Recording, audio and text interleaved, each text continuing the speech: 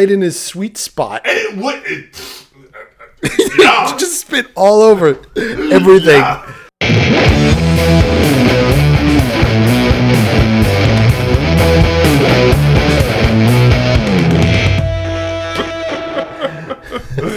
For me and Coach, I can't afford first class. Cheers. Cheers, buddy. Good friends. Mm-hmm. It's good to have you here. I know, it's good to be back. I haven't seen you in person in a dog's age. Oh. The morning edition. Yeah. Good morning, America. I don't think we've ever recorded this early before. No, we have. It's. Oh, yeah. Well, it's noon, so we've come damn close. If Yeah. Well, woke up a little bit on the late side today. Yeah. Well, you did. I mean, this is early for me. Yeah, I suppose. I'm usually getting up around 2 in the afternoon. That's crazy. I mean, it's crazy because that was my schedule. And Yeah. That's exactly how I used to sleep. I'd go to bed at 4 in the morning, then I'd wake up at 1 or 2 in the afternoon, start my day. Now I can't imagine that. By 2 o'clock, I have to have had... You already put in half a day's Yeah, work. like most of the stuff that had to get done that day is done. Yeah. Like any errands or deadline stuff. And the rest of the day after 2 o'clock is usually, free time in the studio where I get to like guiltlessly work on paintings without worrying about like, oh, I have to get this out or other side things. Yeah.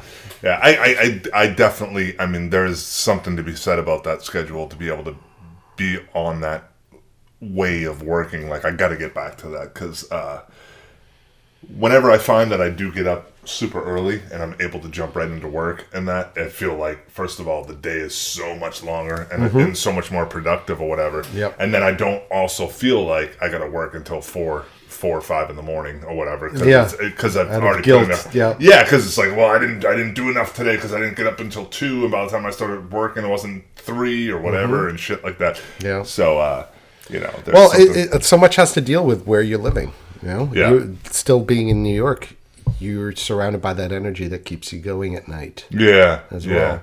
And yeah, but I don't live in the energy though. You know what I mean? No, but you're surrounded by it. Yeah. It doesn't matter if you're like, because I might have lived in downtown, but I didn't go out or anything. It's not like I was part of any. And when you did, you were still so much associated within your own. Yeah, my insular little capsule of life. Yeah. But I mean, I had a bit of a specific situation living over a bar. The bar's hours were my hours. That's true. That's true, because it was like, I can't go to bed before 4 because the fucking music, the vibrations, and also just knowing that like the neighbors were young people who would come home after the bars closed. Mm-hmm. So that regular walking up the stairs and the steps above, like that was like part of the everyday. Yeah. The way the rooster crows in the morning, the neighbors come home after the bars closed. It's like you can tell time by the sound of the footsteps. It's like you hear them going up. So it must be 4:30. Yeah. Okay. Now it's time to punch in. Or punch out. Yeah. Or punch somebody else out. Yes. I was spending many angry evenings. I used to have a guy lived above me who, for the longest time, I had no idea what he was doing, because every morning around 8 o'clock or 7:30, you'd hear this thud and this drag. Every morning, it sounded like somebody was opening a case. Like in my mind, I was imagining a chest being like latches and locks undone, and then opening, and then pulling something out, and then dropping it on the floor, and then dragging it across the whole apartment. And every morning would wake me up. Yeah. And I'd be like, what the fuck are you doing? Finally, after many months, I'm like, I'm just going to get up. I got to peep. I got to take a look at what's happening. And it was a guy with a bag of hockey equipment. Like, so he would get up every morning to go do his hockey, but he had his bag of sticks and pads and everything. To be able, So it turned out it was almost like a body. It was like a whole outfit. Sure. All those padding and things. But it was just like every morning him dragging this fucking thing of equipment across. And I come up with all these scenarios of the serial killer. And turns out it's just some that's where my fucking head went instantly when you said it. Why is that? Why? Drills, chainsaw and shit. Stop all that screaming to stop up there. Yeah, Louise. Oh my god. Yeah, but now I like having the early mornings. It also helps to have somebody. If your partner is getting up early, Julia gets up, super early. And usually she gets up around 5 or 6. Does some work and then goes to the couch, does some work, and then comes back to bed like around 8. Yeah, and gets up at 9, and I take her to work, or she takes a bus, and I have a full day. And by noon, like I'm looking at the clock, like okay, I should probably have some breakfast, by that time. And Jesus. And then by 10 o'clock at night, I'm like, oh, it's time for That's nice. See, that's nice. See, Aprella's the same way, where she's in bed no later than 1, but normally by midnight she goes to bed, and Oscar's always out there like giving her the, I mean, snuggle time or what? Yeah, like what's going on? And then she gets up super early, and I don't know. I gotta get on that schedule, because it takes a little bit of discipline, but I guarantee if you do it for like a couple of weeks, it's gonna become just normal. Yeah, and you're gonna have to like break out of it if you want to go back to the nighttime schedule. Just have to do it. Discipline. The problem that I was having too, which I said to you before, was and you brought up maybe taking like melatonin. Melatonin and stuff like that. Was that it was just like it actually even happened to me a couple nights ago. I went to bed at 11, and then I was fucking 3 o'clock came and I was wide awake. And then I was up until 6. Well, that's your biological clock, like keeping its time. Yeah, you have to reset the clock. Yeah, you can't trick the clock. You can't, if you manage to, by some chance, I happen to fall asleep early that night, doesn't mean that you're going to be back on schedule. You have to, train it. You got to retrain your brain. And stuff like melatonin will help, because it does, release the whatever, serotonin or whatever that makes you drowsy. Yeah. And helps you get back on the sleep schedule. Yeah, because it'll knock you out while releasing these natural, chemicals in your brain that put you to sleep, rather than just like you're exhausted, so you passed out and your brain wakes you up at 3 a.m. Yeah, you have to retrain. Just do it for like a week. Yeah, try it for a week, like a schedule, like get a calendar and like X out every day that you did it. Yeah, and just fill up a week's and see what happens in the next week. And see, you could probably train yourself. Go back on it. Yeah. And you have to cut out certain things like the drinking, and massive amounts of drinking, late night coffees. You got to take that out. Yeah. Stop drinking coffee after 4 o'clock. Yeah, to be able to kind of get back. Yeah. And then once you're on that schedule, you can start drinking again.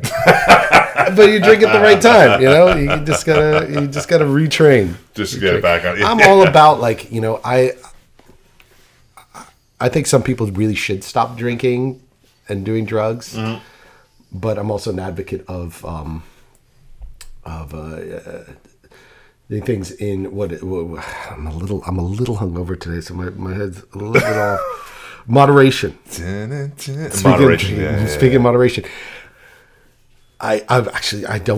Drinking with you last night was the first time I drank that much in a long time. It wasn't even that much. Yeah. It really is not a lot. Yeah. But it was actually very modest compared to what we've done in the past. In New York, yeah. I'm not equipped for those New York nights. Like if I had to go and do a New York night right now, I would be dead. Yeah, finished. I'm done. I would be done by 11:30. I'd be like, hey guys, I'm just gonna lie down for a while, and Marcus would keep going, and Sobchak. I don't even know if Sobchak could keep up at this point too, because he's been out in the country in the Bundesliga. But I can't drink that much. Yeah. But I did wake up feeling a bit of a hangover, like that reminiscence, like oh shit, that feeling, which I also haven't felt in a long time. A long time, right? Yeah. But it was very short-lived.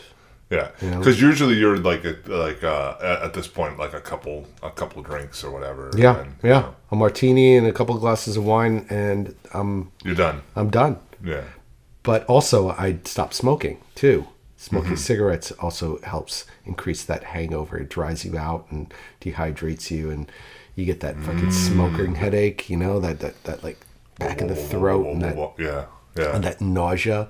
It's like I need a cigarette, but the thought of it makes me sick. But you still have to smoke anyway. Smoke it anyway. Yeah, yeah. I don't miss that. I do miss having a nice fucking cigarette in the summer evening, sitting by the fire. Sitting by the fire. How lovely was that? That was beautiful. Having a campfire? Yes, nice. I know. I felt like we should have had tents. It was sweet. And just like get ready to camp out. I prefer mattress. And yeah, no shit, me too. Which had a beautiful blow up mattress set up. Dude, that mattress is something else. That was amazing.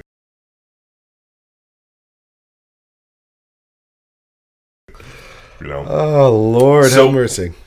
We have, which we're not prepared for, but we got a bunch of questions. We do. We're not prepared, and that's the best way to go at it. It's like this early morning hair of the dog edition of Gimme That Ball. We're going to address some of your questions under duress and under the scrutiny of a hangover, and it's like physical challenge. Instead of having our hands tied or blindfolded, we're just slightly disoriented, a little bit tired. But that's okay. That's all right. I'm ready for it. We got a shit ton of coffee. We got pints of beer. We got some weed. We got whatever you need. What do you need? Ready to go. What do you need, buddy? Check it out. Ready for the theme song?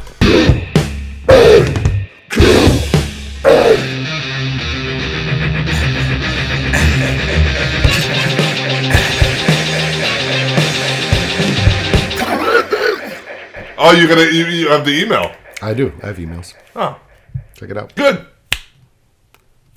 Q song. You can bring both Gmails into your phone? Oh yeah. I didn't know that you could do that. Yeah. See, check it out. Get the Gmail app. Boom. Check it out. Boom. Boom. Da da da da. Da da da da. Nice. Da da da down. Da da din din. You don't diddle now. You don't diddle out with a ding dong little it. All right. All right. So boom. We got some questions. We got some questions. Cue music here. Q A. Okay, do the whole thing. Yes, and then you put that song there, and there it is. We should do some cold calling. Let's cold call. Let's just Skype. No, my battery's dying. Okay, welcome to Q&A again. Our first question comes in from a place deep in our hearts, in a faraway land of the Ayers. Oh, I know. What's that? So, do you think David was mad at us? I think he didn't send an audio. No, I don't think he's mad. I mean, the question came the day of the release of the episode, so he was on. It came the same day. Okay, right on. I think so. June 6th. Okay, June 6th. Whatever. It came a couple days ago. I'm a liar. I lie to you. I was like, why didn't they send an audio? I don't know. Maybe he just didn't feel like doing a recording. Yeah. Anyway, and it's from Dave Maloney. Dave Maloney. Otherwise known as Dave Mahoney. Oh, Dave Mahoney. Davey, my lover. Okay, and we don't have our Irish music. Cue Irish music here. Okay. Irish David. Oh! Pretty good. Nice. What a tune. That's quite a tune. Great. All right. Hey, guys. This is what David Maloney. Hey, guys. David here again. Live from Australia. And tis week's question is, Mr. Stu Parkes, how do you transfer your images to canvas or panel for painting? It cleans. It scrubs. Come on. How you get the news out? I wasn't ready for it.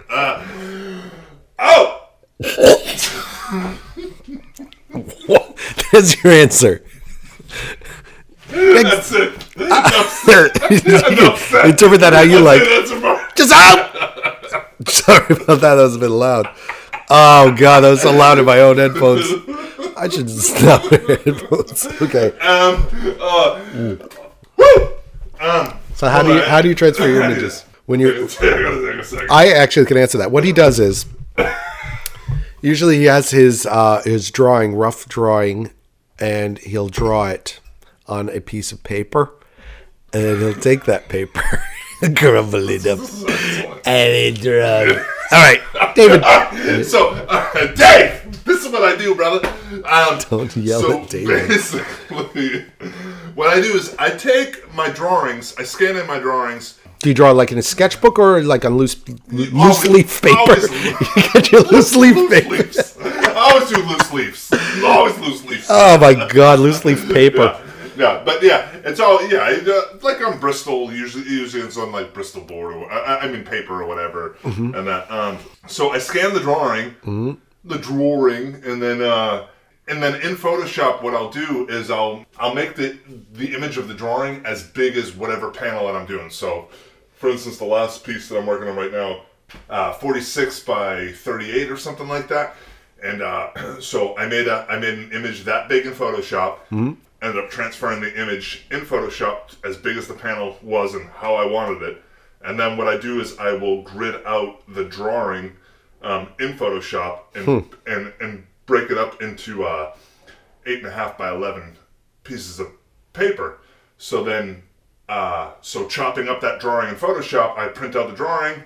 Then I ended up cutting out, any edges that I need to or whatever else, taping the drawing all together. I'm confused. Do you have several different files in Photoshop, or is it one? No, just one file. Okay, but you grid that one file out. I grid that one file out. But basically, what I do is you can use the guide. I think the guidelines. Yeah, sure. So I just put the guidelines. Okay. You know what I mean? I break it all up. But when you print it out, do you print it out in sections? In sections. Yep, in sections, and then I tape all those sections together. That's a lot of work. Right? It is a lot of work. Why don't you just draw right on your panel like a real artist? Because then it's a way. Just be like a real artist. To do the preparation of the work, yeah, it's much. How much of that do you like? How much of the process do you like that? I like it a lot. It's like kind of working on the wood shop. It has that same feel of just like that very monotonous, like, take it out, cut it. Because usually I have to cut edges off and stuff because a printer, as you know with a printer, they won't print to bleed. You know what I mean? A printer won't always print to the edges. To the edge, yeah, because it actually could damage your heads too. Yeah, exactly. So I ended up, when you do that, you got to cut off the edges and then so you do a lot of Photoshop and then you print it out in tiles. So after you print it, but what are you printing it on? Are you just regular paper? Yeah, just regular shitty paper, And that shitty paper, people. Once you print it all out and you tape it all together, then what I do set it on fire. I use that's it. Fucking done. Flame clean salt. No, but there you have it. Then I end up doing then I just get carbon paper that you can get. I always just get it at Staples or whatever. Please don't plug large corporations on my show without getting paid. Staples, you owe us $500. Make that 1,000. You said your name twice. To David Maloney at Ireland.com. Why is he getting paid for this? I don't know, because it's his idea. All right, I guess so. It's got to get a cut. I understand that. This is the first and last time you're getting paid, David. Yeah, you're off. You're cut off. You're cut off. You're done. So then I tile out the carbon paper on the panel. Underneath the paper? So you take the panel. No. Well, Jesus Christ, man. People are trying to learn something here. I learned nothing from this whole experience except one thing. What was the one thing? I forgot. Yeah, already. So then I put the carbon paper down onto the panel. Drawing on top of the carbon paper. And then I put the drawing on top, and then I ended up just doing that thing. And the great side of this is that what happened was I used to use projection back in the day, but the deal was with projection is that one of the biggest things, if it takes multiple days to do a transfer, then You bump the projector. You bump it, you step on the ground, the friction moves it, or whatever, and it's just like that slightness that's off, and you'll never, you'll never get it back to. But you're setting down the image pretty roughly. It's not like you're doing a very precise transfer. It's just a rendering. It's usually subtle, suggestive. Exactly. Usually, exactly. It's usually very, very subtle. But then, and after I do the transfer, the subtleness. Then but if you're doing it with the projector and you bump it, you could wind up like fucking your proportions up too. Yeah. It could move closer or further away, and then the person has really big hands and really small head. And, then that's a cool drawing, man. Yeah. It's like, whoa, pop art. Yeah, what ended up happening was that when I finally transferred over to doing transfers the other way. Wow. Was that I had one that I did that took me, I think, 2 weeks to do because it was so in depth, lazy or whatever. Yeah. So so that's how I do it, David. That's how it's done. We learned a lot today. The rest of the question was: do you use a projector or draw freehand? Can you elaborate as much? Sometimes freehand, but as much rarely. Detail as possible. I think you got so much detail in that. Yeah. So there it is. Now you know how it's done.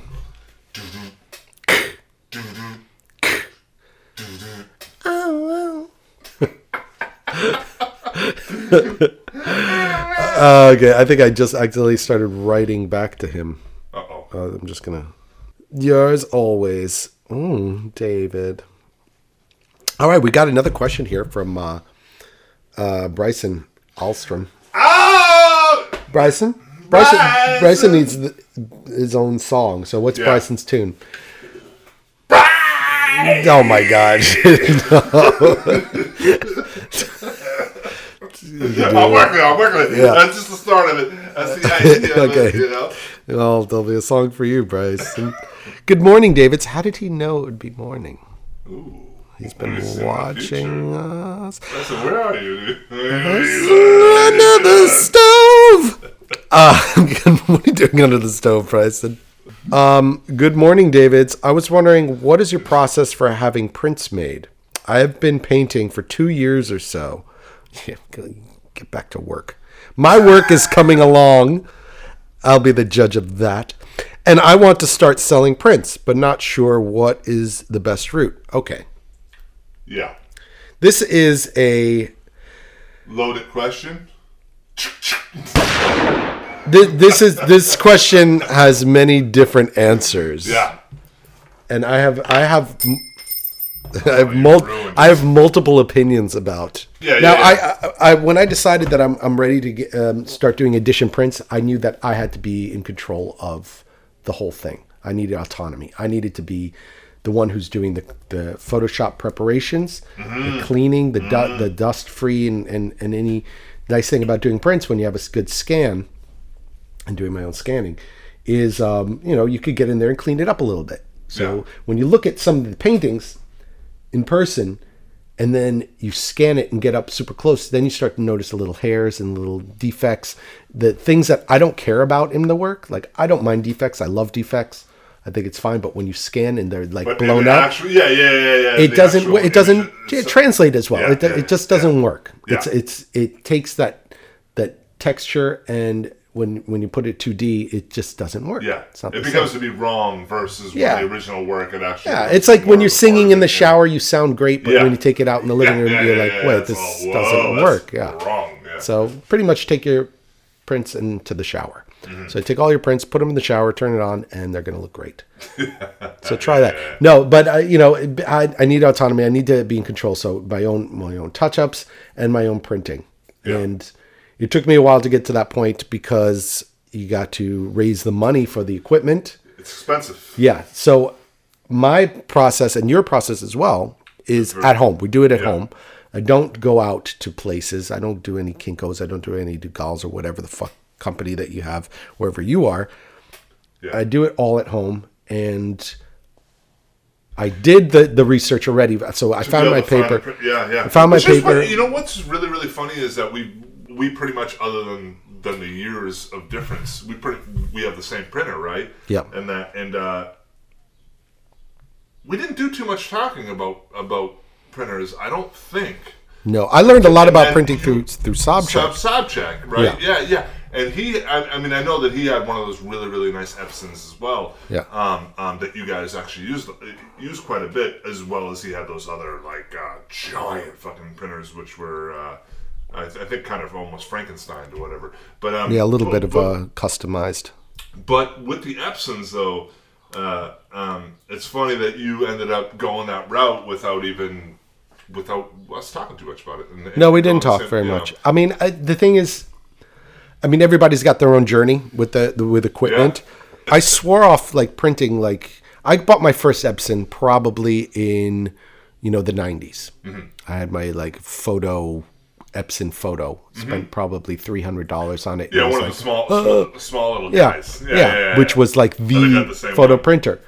And my frustration with that thing was that, every print you had to recalibrate and blah, blah. It was never exactly the same. It clogged up like a motherfucker, over and over, and you spent all this money on inks you had to keep getting new. It's not too much different than right now. Yeah, it's a little, I'd say their heads have definitely gotten better, I'm knocking on wood because I don't want to upset my Epson gods, but, and I swore off printing for, a couple of decades.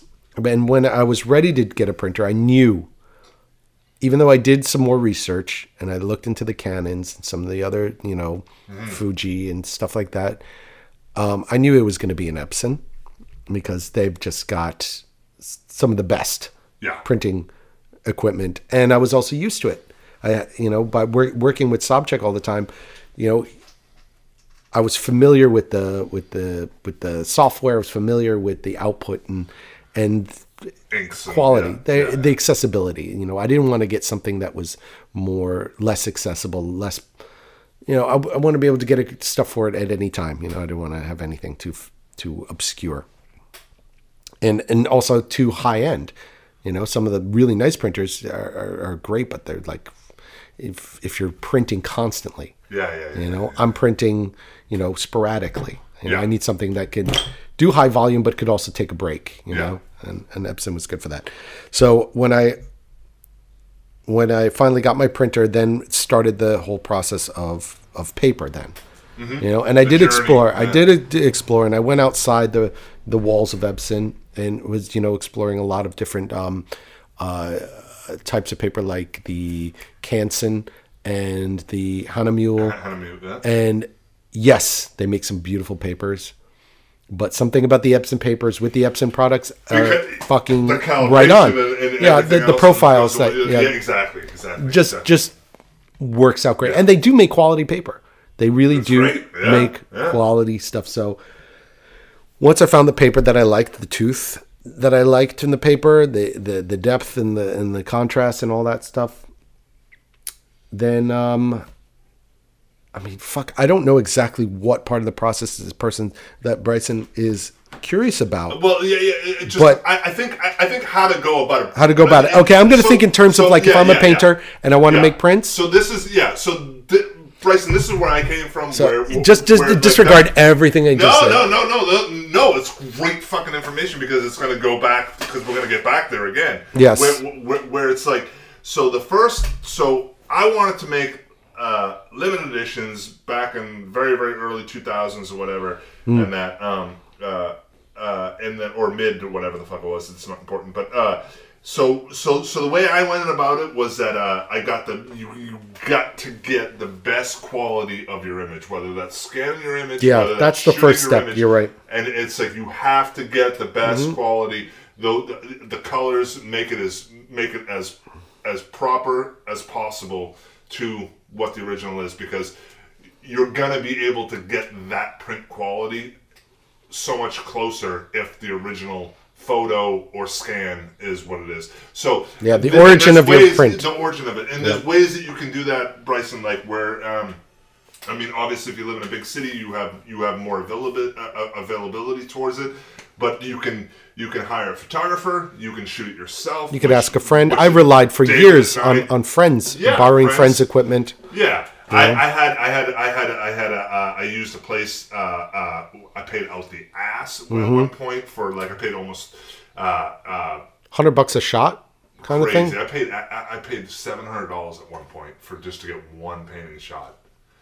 Yeah, which is disgusting. David got ripped off. No. No. But well, but he was the same guy who shot like Kuntz's work and like he had he shot like all these people's work and shit like that, and celebrity art photography. Yeah. But he was great. He was great, and he was a fun guy to hang out with. Like I would go and we'd shoot the shit and stuff like that. And he would give you quality stuff. But he knew what he was doing. It's the thing. Right? You're paying for the fact that this guy knew his way around a camera and how to deal with photographing properly, squaring up a painting, because it's not always just as easy as taking a camera, put it on a tripod, and shoot it.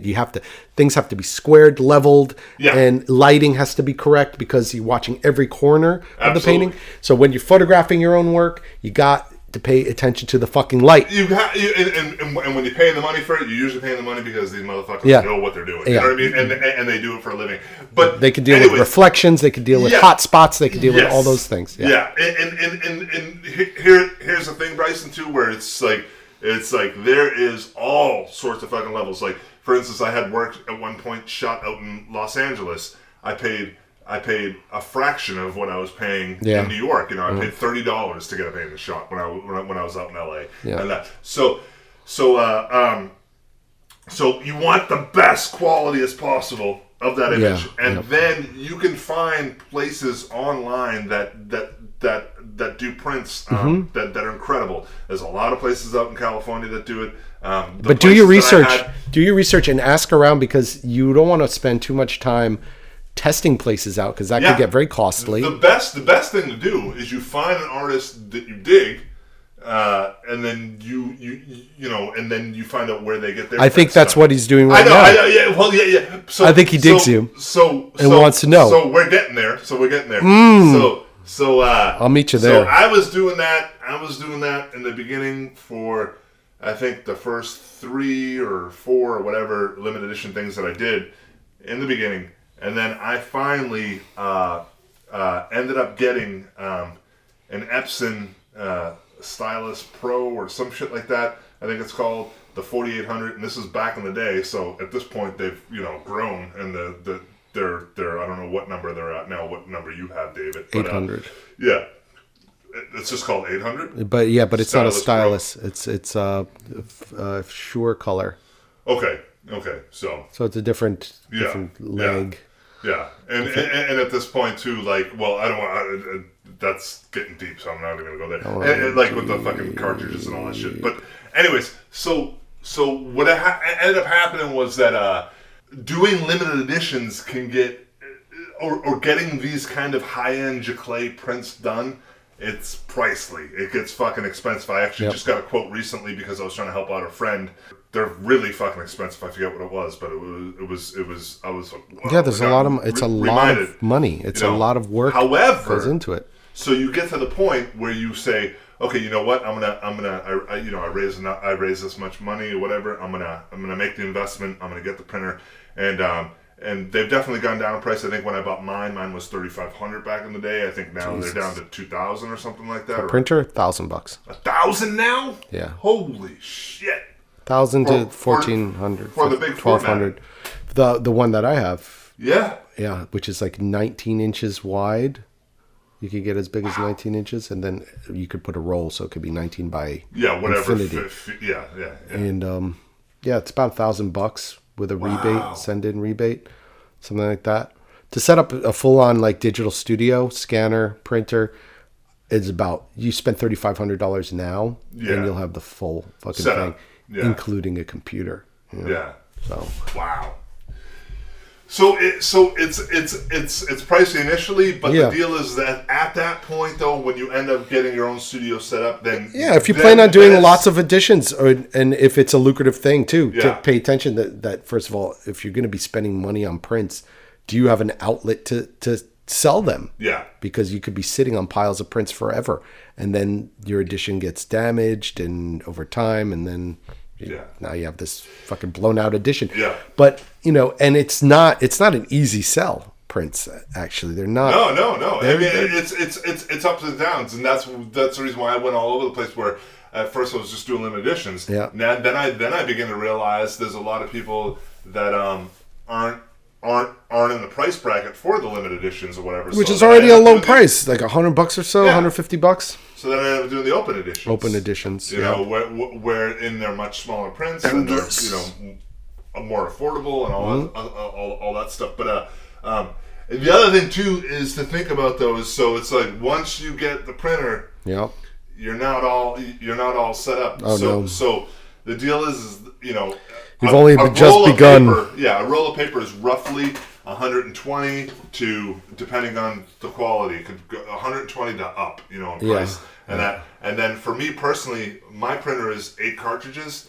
Every time I need to get a full setup done on my printer, it's roughly just say $1,000 to $1,000 just to get the print, all the inks for the printer. So Yeah, the full setup. It's usually $85 a cartridge or whatever, or somewhere around there. Yeah, I think it's for me. If I bought every single one, it's about $500 $500 for 9 cartridges. No, I think so. no way. I think so. Can't be. Can be. Some of the inks are cheaper. Some are like $65. Some are $80. I guess because I'm normally getting a giant. ones. Yeah, my cartridges are this big. Oh wow! Yeah. Really? Yeah. The smallest cartridges of mine are that. Yeah, big. no, my cartridges. And then are I small. normally get the giant ones. No. My printer. Excuse me. Ugh.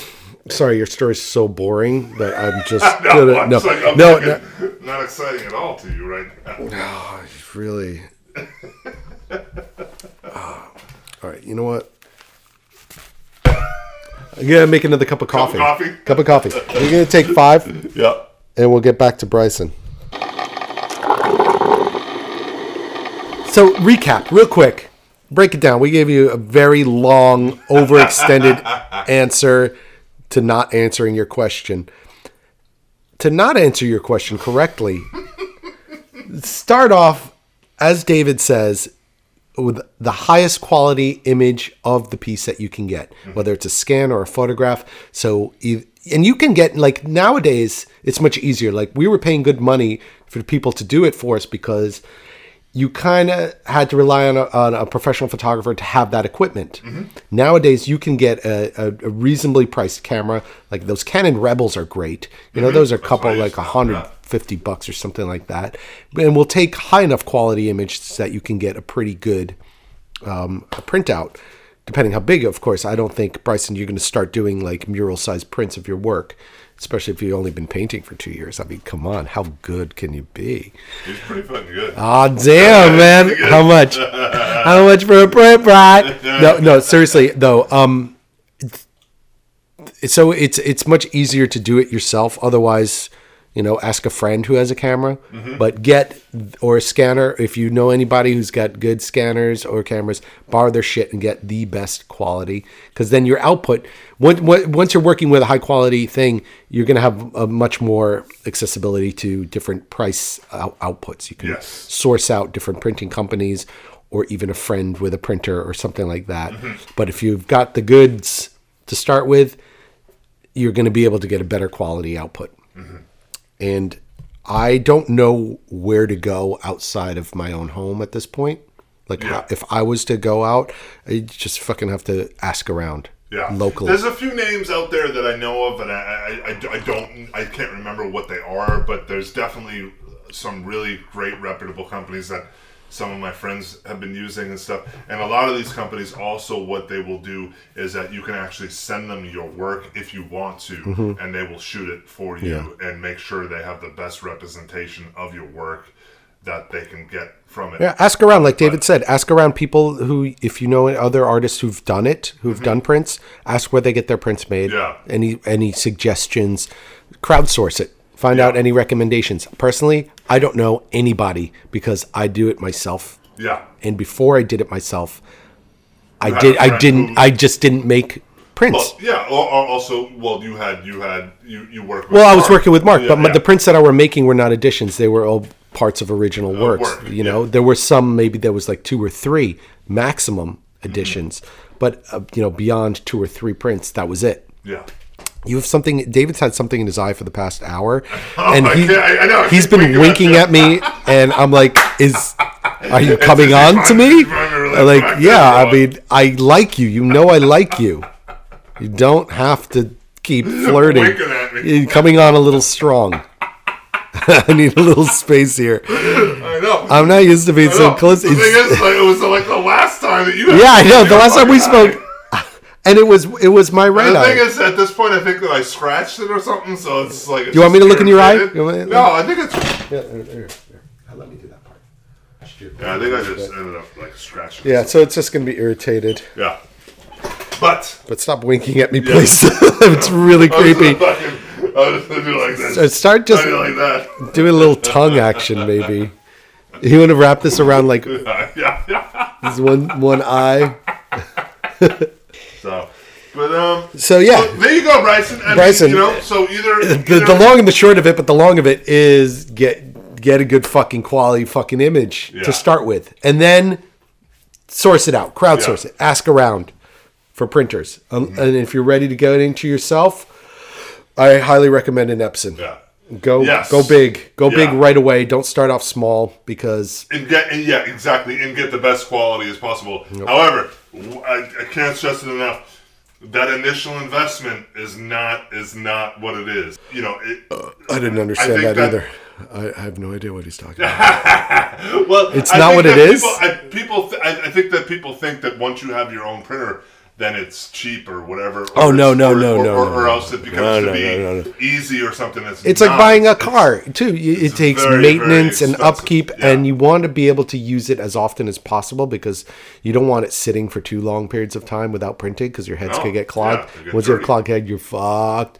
And then recalibrating and this and that and And you know how much ink you waste. yeah, when you do waste a lot of that, ink because you've yeah. got to do test prints and you got to get your profile right. You got to get your calibration for your monitor to your printer right. And that takes a couple of turns. And sometimes you'll do a series of prints, you'll stop halfway through, you start again later, and it'll look a little different. And that's really super frustrating. But don't get too hung up on it. Like every print doesn't have to be exactly the same. Calm down a little bit. Calm down with that shit. Slow down. Because fucking stop it. I'm sick of this like cookie cutter bullshit. It doesn't all have to be exactly the same. Little differences I prefer. And if I could hit every print by hand and do something to alter every one so that each one's unique, I would, but I'm not going to do that because that's fucking stupid. And who's got the time? Yeah. One last thing I want to add to this too is that I would recommend doing small editions. Yeah, start off small. Exactly. Yeah. Don't start doing like Don't do 100. 100 or No. fucking- yeah. Do 15 to 25. Yeah. Pick a number that you love, that you're comfortable with. Mine's 11. I love doing editions of 11, 22, 33. You know, I keep it around there if I can. 111 if I'm going to go big. But start off small. And that's it. And then move on to the next one. Don't get so hung up on one image. And speaking of moving on to the next one. Moving on to the next one.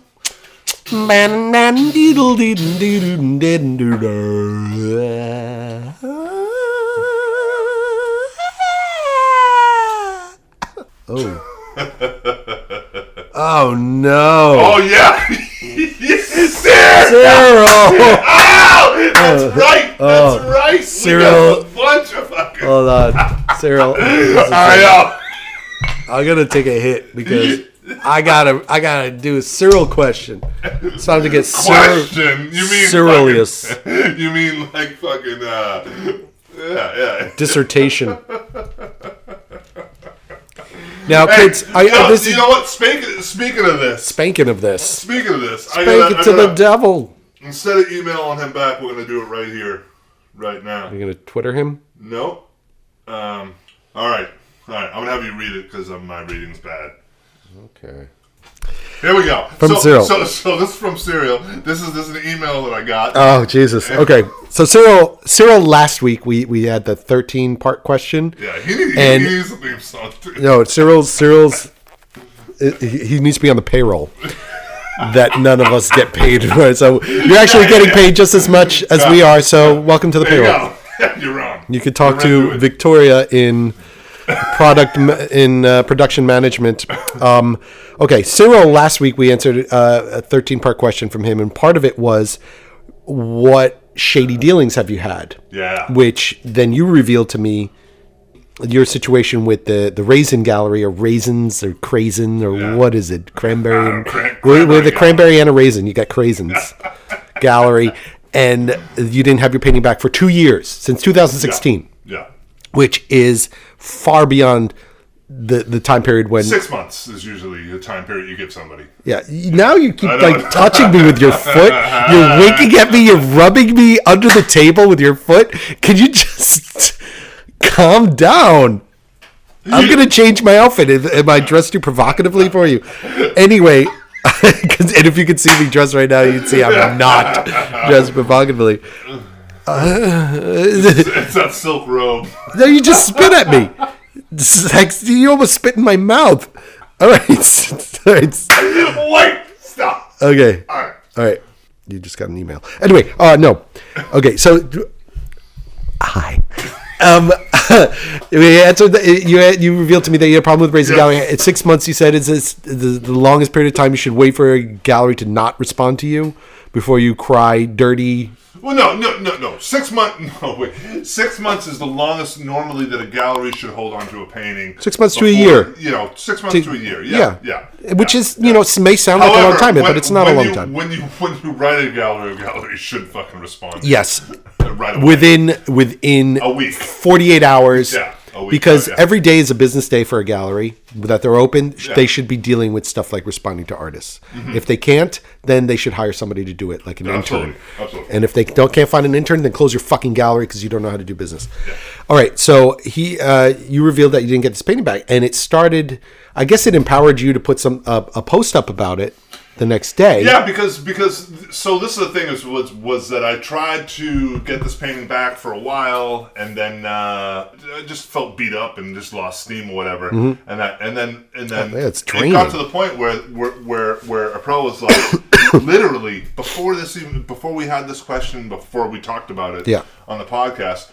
April was starting to get really, really irritated, and she was like, "Look, if you don't, I'm either emailing them or I'm taking control of this situation, or you gotta figure this out because you gotta get the fucking painting back." Yes. And it's so funny how all this shit was. That question came up, and then made me think about it again. It was serendipitous. The timing was. So anyways, so this email here.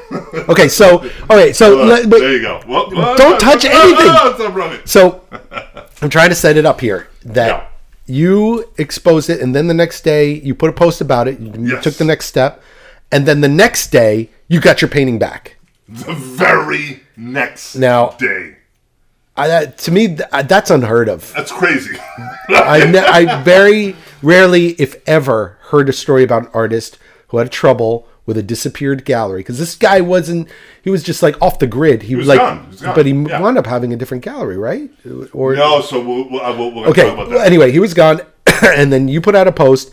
People, your friends and fans responded, in some cases viciously. Very, very, like a little bit like over the top. I would be worried I would change your address. You might want to go into this relocation program because this is a little bit intense. Yeah. I didn't see, but you said there was a death threat sent to the guy, even like, or I'm gonna really like what? I'm gonna fucking kill you. Yeah, it was. Or I'm going to blow you up, or I'm going to throw you. It was to the point where it was like, if I fucking see you again, I mean, if I see you around, motherfucker, I'm going to kill you. Wow. So. Listen, I've got two feelings. I feel. Get into that. I have two feelings about that. I think that's awesome, and I think it's amazing that people are that supportive. However, I am also to the point of where it's like, whoa, dude, that's kind of like way the fuck over the line. We're talking about a painting. We're not talking about Yeah, but some people just talk like that. They're, I mean, devil's advocate. People get excited. Yeah, just devil's advocate. I'm not condoning it. I don't think it's a good idea until it gets to that point. Mm-hmm. It's good to know that your friends are willing to go there. I mean, I don't think it was needed for this situation, but we don't know that because that could have been the thing that tipped it to be you know what? Exactly. Let's give him his fucking painting back. Exactly. But whatever the reason is, who cares? You got your fucking painting back. It's a miracle. I think that there's no. I've never seen anything like that. Like, Well, do you want to read all right, it? yeah, let me get it. Let me get it. Yeah. Let me get it. Okay, so that whole situation happened, and now Cyril wrote Stupakis an email. It says, "Glad you got your painting back so quickly. I'm straight up claiming full credit for it." I love that. I love that. That made my Cyril, fucking day. you know what? I give you. I think okay, it's obvious, especially after our little rant here, that there were some things that led up to this moment that have been happening since the painting has been 6 months out of his property for the past 2 years. You're definitely the tipping point. You gotta give it to him. You gotta give it to him, right? Yeah. You gotta give it to I him. think if there's one person that gets credit for the whole thing, it's for him. When I sent the question to the podcast about what your shadiest experience in the art business was, I think this was one that you mentioned. So in essence, I recovered your painting. And then it says, woo! Yeah. So he's excited. Yeah. And proud. And it's totally well deserved too. Yeah, Cyril, that's pretty great. Cyril, So I was saving that, and I was like, "Ah, fucking look at it." Now, can I ask you something? Is he also the guy who sent the death threat? I don't know. Maybe. Hey, Cyril. No, why do you call him cereal? I always say cereal. I keep thinking you're like demanding a bowl of cereal. I love amazing cereal. I love amazing cereal. You know, there's nothing better than amazing cereal. Like, you're talking about all cereal? Fruity Pebbles, fucking. That gets soggy a little quick for me. But yeah, it does.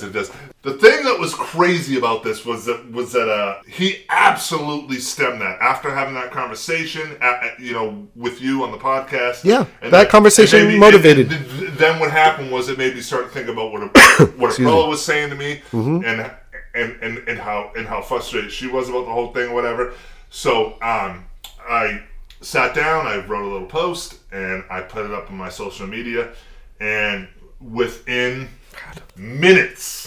fucking minutes, the outpour was unbelievable.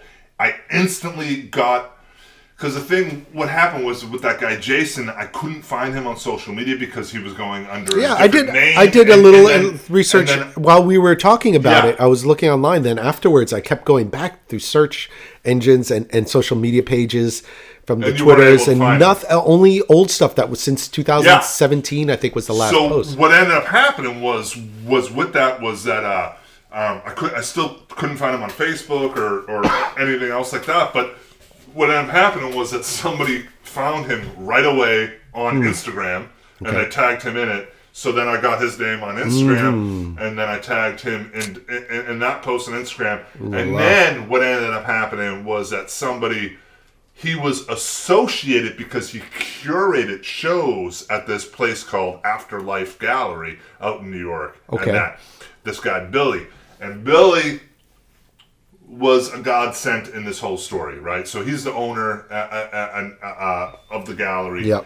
And that. So when I found out their website, I emailed them right away out through this whole process. At this point, I was pretty fired up and pissed off, so I just wrote. Yeah, I just wrote because I thought. If any of you have seen Stupakis upset and angry, it's not that common, but when it happens, I step aside. I'm like, okay, just let him get through it. Just let him do it. A little bit over the top, right? Yeah. So at that point, I thought it was Jason's gallery, so I just texted. I just copied and pasted what I already wrote him. Yeah. That got sent back to me because it was through his old email. It doesn't have anymore. Whatever. And I said, "Where is my painting?" And that. And then instantly the gallery wrote me back right away. The owner, Billy was like, "Hey, look, I know Jason. However, we are not affiliated. Like, this is not his gallery. Yeah. But I'm aware of. I know him. I'm going to get on this. Yeah, he had access to it right away. Yeah. And that ended up talked you off the ledge a little bit. Yeah, just in the idea of him letting me know that, hey, look, we're not. This is not his gallery, but I'm gonna making it clear about I'm gonna step up. I'm gonna step up and help you. Yeah. We're gonna hook this up. We're gonna make this work. Whatever. So within fucking an hour or 2 hours or whatever, he already located the painting.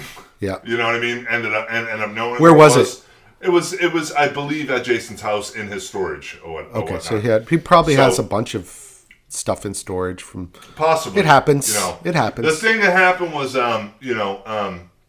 Sucks. him and his old partner had a I don't know what the fuck happened, but they ended up closing up shop. Jason's got a bit of a disability, so his partner was supposedly, it was just a big fucking misunderstanding. Sounds like now you're just giving me their excuses.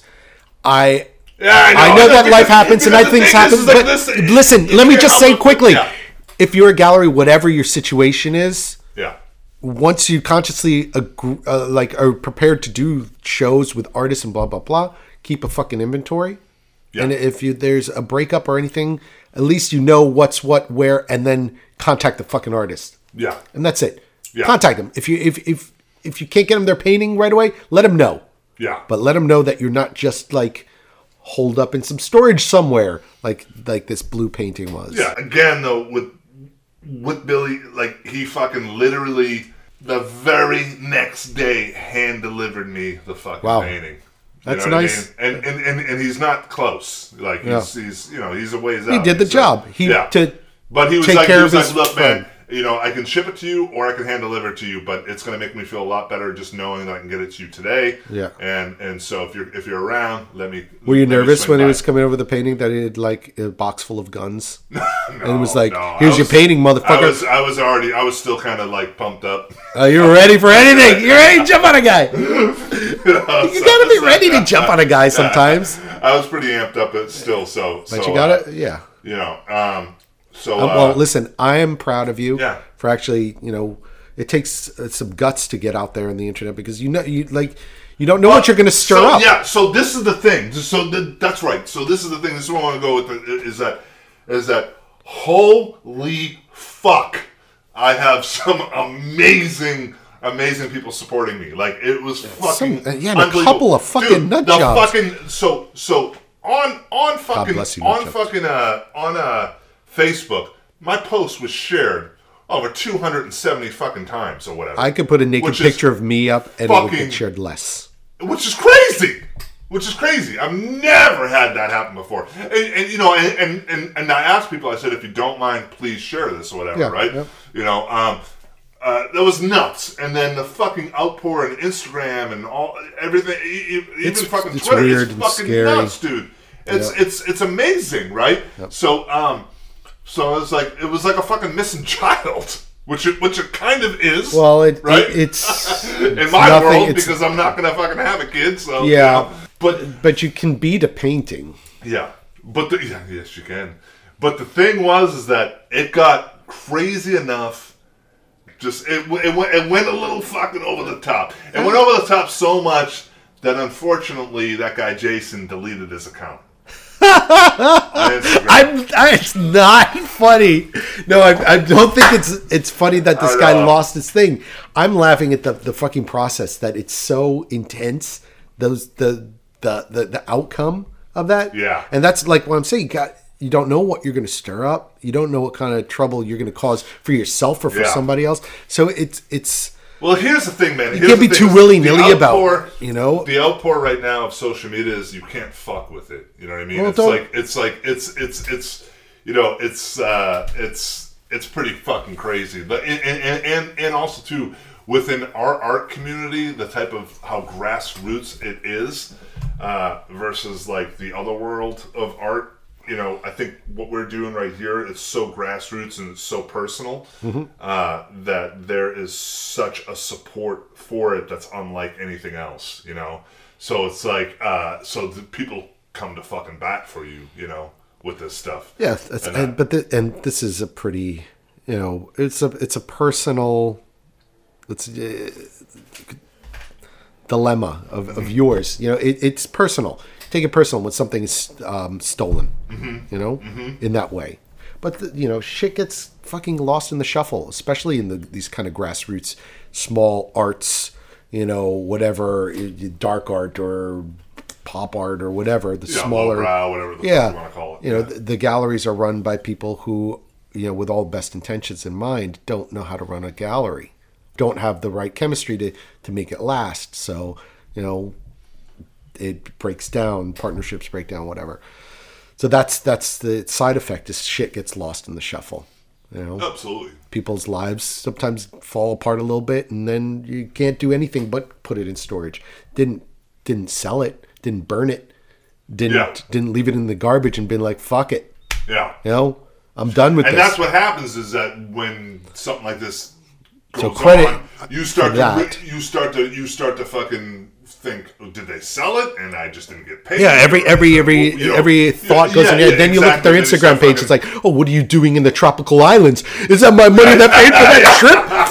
That's my trip to Tahiti or whatever. So all these thoughts. I did that. Yeah. But people's lives are complex and shit happens. And I'm honestly, this is totally devil's advocate. I'm not trying to stick up for the guy. I think it's shitty that you didn't hear for 2 years. Well, I know because you were trying to write him. Just fucking when I was trying to stick up, you shot me down, and now. Well, I changed my mind several times on every matter. It goes back and forth, baby. Yeah, because I feel bad bashing him, but at the same time I'm like, fuck you. Yeah. But at the same time I'm like, well, you didn't deserve to lose your. Shit happens. I'm sorry that I had to go. It was. Yeah, let's clear the air now. So you got your painting back. It's all good. No harm, no foul. No, well, there's some harm. A little foul. That was a little foul. Yeah. But whatever, it's done. It's Redemption, it should be something to consider. It's like, there we go. Yeah, get off the guy's back. He had to delete his account, and let's find his new one. So get out there, folks, and start digging. No, I'm just kidding. I'm just kidding.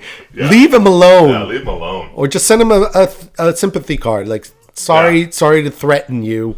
Yeah. Or I actually ended up sending an email to hopefully get passed on to him. Which is just that's it. Know, that's good. Hey man, I didn't mean this to be call off the thing. Dogs. Yeah, I didn't mean this to be a thing, but So but here we are. But now that we're talking about that, I got this problem. Maybe you could help me with. Okay. What are we doing? I got this thing. If you could get your people on it. You got your own fucking people. I think yours are crazier. That's good stuff. So, cereal. Cyril. Do you want cereal? Cyril. Cereal. Cereal. Say a lot. Get off me. So Cyril. So what about Cyril? Well, he's got a bunch more fucking. Oh shit, we got more questions. Yes, doesn't he have a list? Cyril writes in a question. It's that lead up to Cyril. So this is the Cyril hour. Did it? The cereal hour. Did it? Oh, we're gonna get like infringement, copyright infringements on PR. Zoing. All right, Cyril. Hello again. Last show was pretty stellar. Am I supposed to read the whole email? Yeah, why not? Like, some of this might be personal. All right. I'm going to read it. Hello again. I'm going to read it anyway. Last show was pretty stellar. It allows me to give them a voice. Yeah. Unless you send it in an audio file, I'm going to do it like that. Yeah. Okay. Well, no. You're right. No, we got to do a Canadian, though. Oh, is he Canadian? Yeah, he's from Canada. Oh, yeah. I don't know Canadian. Hey. Hello, guys. No, that's not Canadian. I think Australia. What the fuck? Okay, this is my Canadian accent. Hello again. Last show was pretty stellar. All the way from Canada. Hey. I feel like the Hawk was extra saucy last episode. Yeah, he was. Oh, yeah, this is, see, I'm getting called The Hawk. Still not sure how comfortable I am with that name, but I don't remember being comfortable for a long time. Yeah. You were kind of okay with him calling you, just weren't okay with me calling you. Yeah, you don't call me the Hawk. Extra saucy last episode. My favorite part was when he was roasting artists on Instagram for getting AIDS in Miami. Maybe I should read the question. Remind people of the things I've said. Drinking coffee, sure, put some in. Okay, I'm drinking coffee. Also, Stupakis will be delighted to know I still have not found the elevator on P6. Oh my god! Oh my god! Oh my god! I'm not gonna implicate him. This is a personal. This is personal. Right. Here are some questions that have been absolutely no quality control done before sending these out. There's the rest of the email. I did a little quick quality control. Don't. Okay. Question number 1. Jesus, I'm sorry, people. Is there any edible item on God's green earth that Hawkbomb hasn't grilled yet? Oh, well. See? There you go. Yes. Yeah. Moving on. Next question. 2. Let me preface this question with a scenario. Oh, Jesus Christ. Cereal. It's opening night for one of your art shows. It's well attended. The cocaine is flowing. It's clearly the event of the season.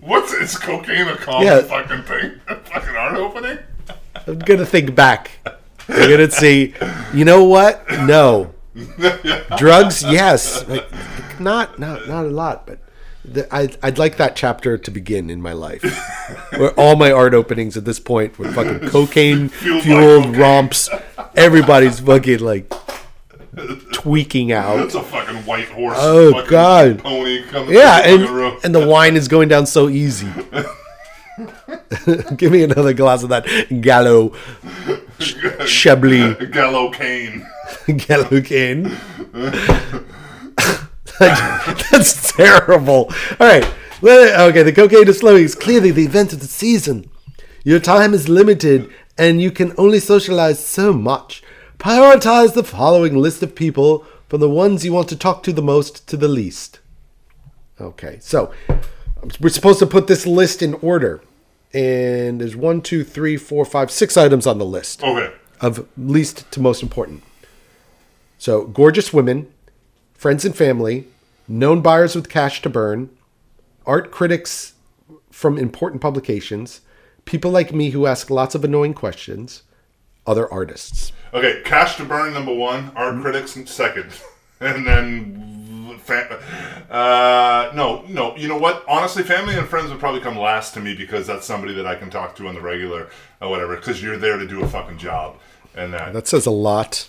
Well, no, I mean, right? I mean, you're there to your character to do a fucking job. No, I know what you mean. Know, and then, but yeah, there's cash to burn is number fucking 1. Number 1, known buyers, because 2 things: it's fucking smart, and most known buyers actually fall under the category of friends. So you're killing 2 birds with 1 stone right there. That's true. That's and you know what? I like my buyers. Yeah, I do. Absolutely. I'm not like a lot of my buyers. You know, have been. I'm different. I'm not like like them. You know, some of them I probably don't like me at this point. Who knows? No. But yeah, and absolutely. But so that falls in the same category. So yeah, buyers with cash to burn because that's you're fucking having an opening. Art critics, I could care less. Fuck the critics. I don't give a shit about critics. Critics. You know what? Yeah, I'm a little like on the fence. I like people who, for instance, people who write about art. Like you got your Carlin McCormick. Yeah. Right. He's been for many years writing about art. It's more like editorial.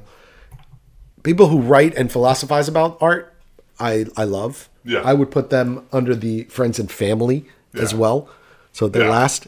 Yeah. Well, that's kind of what I was thinking about art critic, but but art critics, like people who do show reviews, fuck you. Yeah, who cares? You know what? Fuck your job. Yeah. Who the fuck are you working for? And fuck your opinion at the same time. Because once you start putting opinion, you're like the sommelier of fucking art. What you fucking says you makes a fucking 1 in a billion people who do that. I think know what the fuck they're talking about and do it in a way that's eloquent.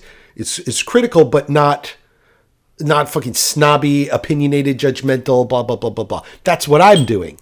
But I'm not a fucking art critic. So, yeah. But I will criticize your fucking art. Yeah, You've been slacking lately. Yeah, but thanks, buddy. But it's totally that. I mean, it's. I remember at one point I got an email from a gallery that asked me. They said it was right before the opening. What's important to you? Publication, art critics, blah blah blah. This getting people to. I said, you know what, man? The only thing that's important to me is selling the fucking work. Because this is what I do for a living, and you're moving it. I need a fucking income. I've worked on this for the last year. Sell the work. Anything else, icing on the cake. But you know what? I really don't give a fuck about. It's like no true words have been said. Yeah, and that's what a show is to me. Is it's a celebration of obviously the time that was spent. Yeah, the opening reception is a party. It's a party for the artist. But it's a kind of party where you're also you're doing business. You're doing business. I am looking at those.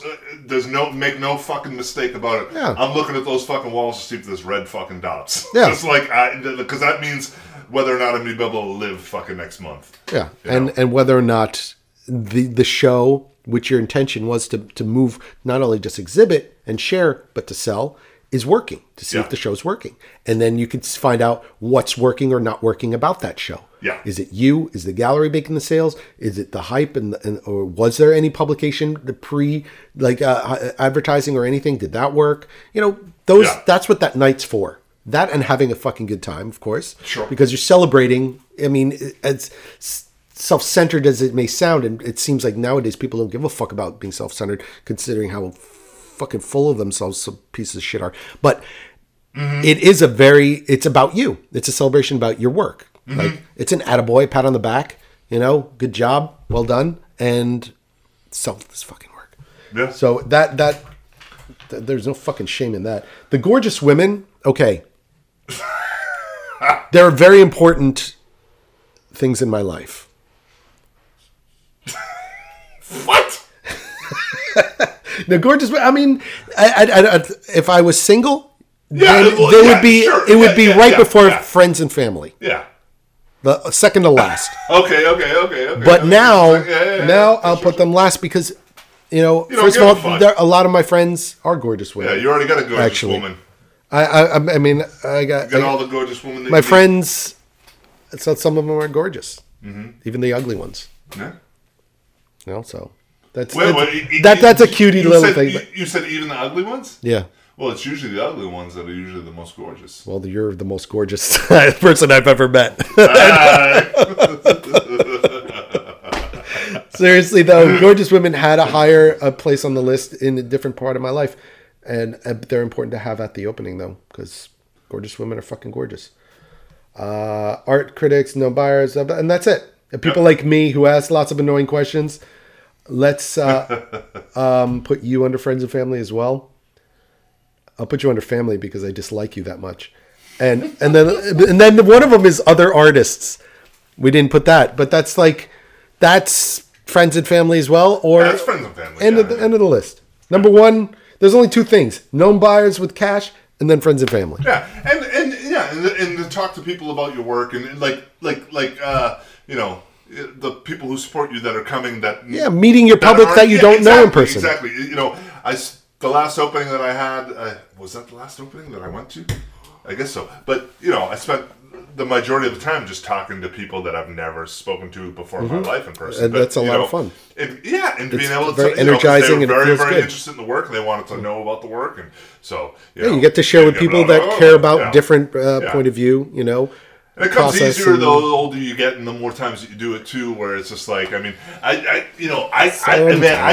got this fucking thing that's just pretty funny. When I'm actually curious if it's ever happened to you, but I'll never forget, man. My first big show in New York City was at CBGB's gallery, right? CBGB's 313. Yeah. And it was right next door to the CBGB's. Venue. Yep, CBGB's itself. John Verhoeven's. And man, I was so fucking nervous that it was like that time that I got really, really stoned with you, and we had to keep walking around the block. Oh yeah. I remember that. We couldn't go home.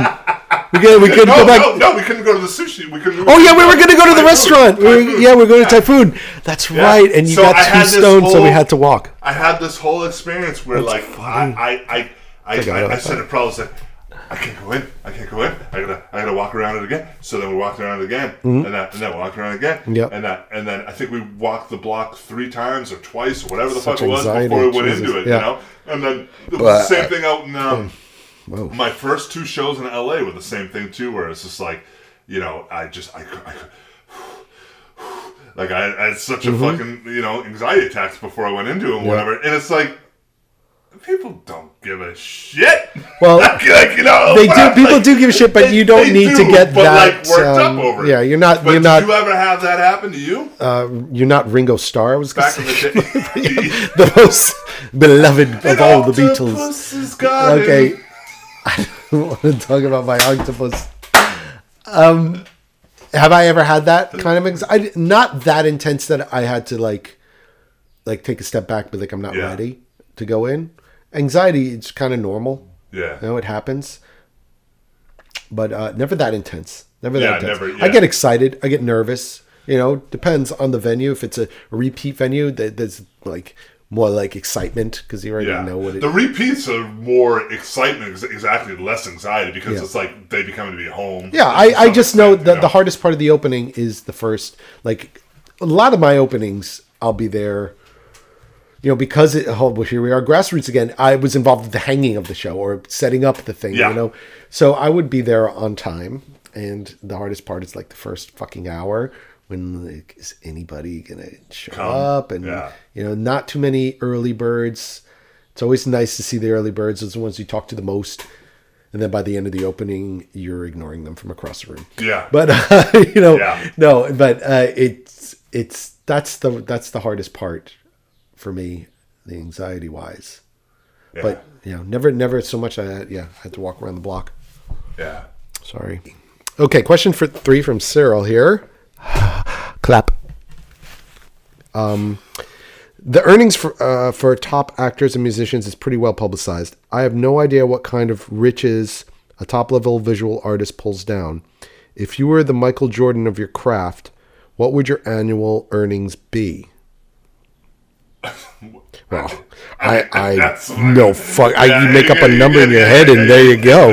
And whatever you want it to Next be. question. Yeah, I mean, that's a little bit out of my wheelhouse of knowledge. Number 4, if Stupakis likes swords so much. Oh.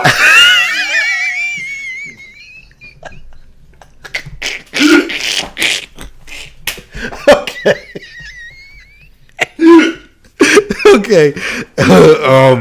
Why was he roasting the idea of showing his art at a Renaissance fair next to the guy with a brassiere? Yeah, that's a fair question. Seems So like it'd be this the right in his sweet spot. It would. Yeah. Just spit all over everything. Okay. Yeah, but here's the thing. Here's the thing. And Prepare yourself for the thing. Yeah, I was trying to differentiate Yes. the idea between what I was doing with the fantasy festival versus a fucking Renaissance fair. Well, that's what it was. However, you know, well, here's the thing, man. People go to Renaissance fair also not to fucking look at view artwork. They go there, they want to eat it. They want a giant, jousting eat fucking, mutton and fucking big chicken legs. giant turkey legs and yeah. So and also at the end. okay. Number 5. Has everyone ever fucked up one of your pieces, like accidentally sneezed all over a painting or punched it? And my work has been fucked up on the journey to where it's gone. You've actually. No, but anybody we've ever talked fuck about one before, up?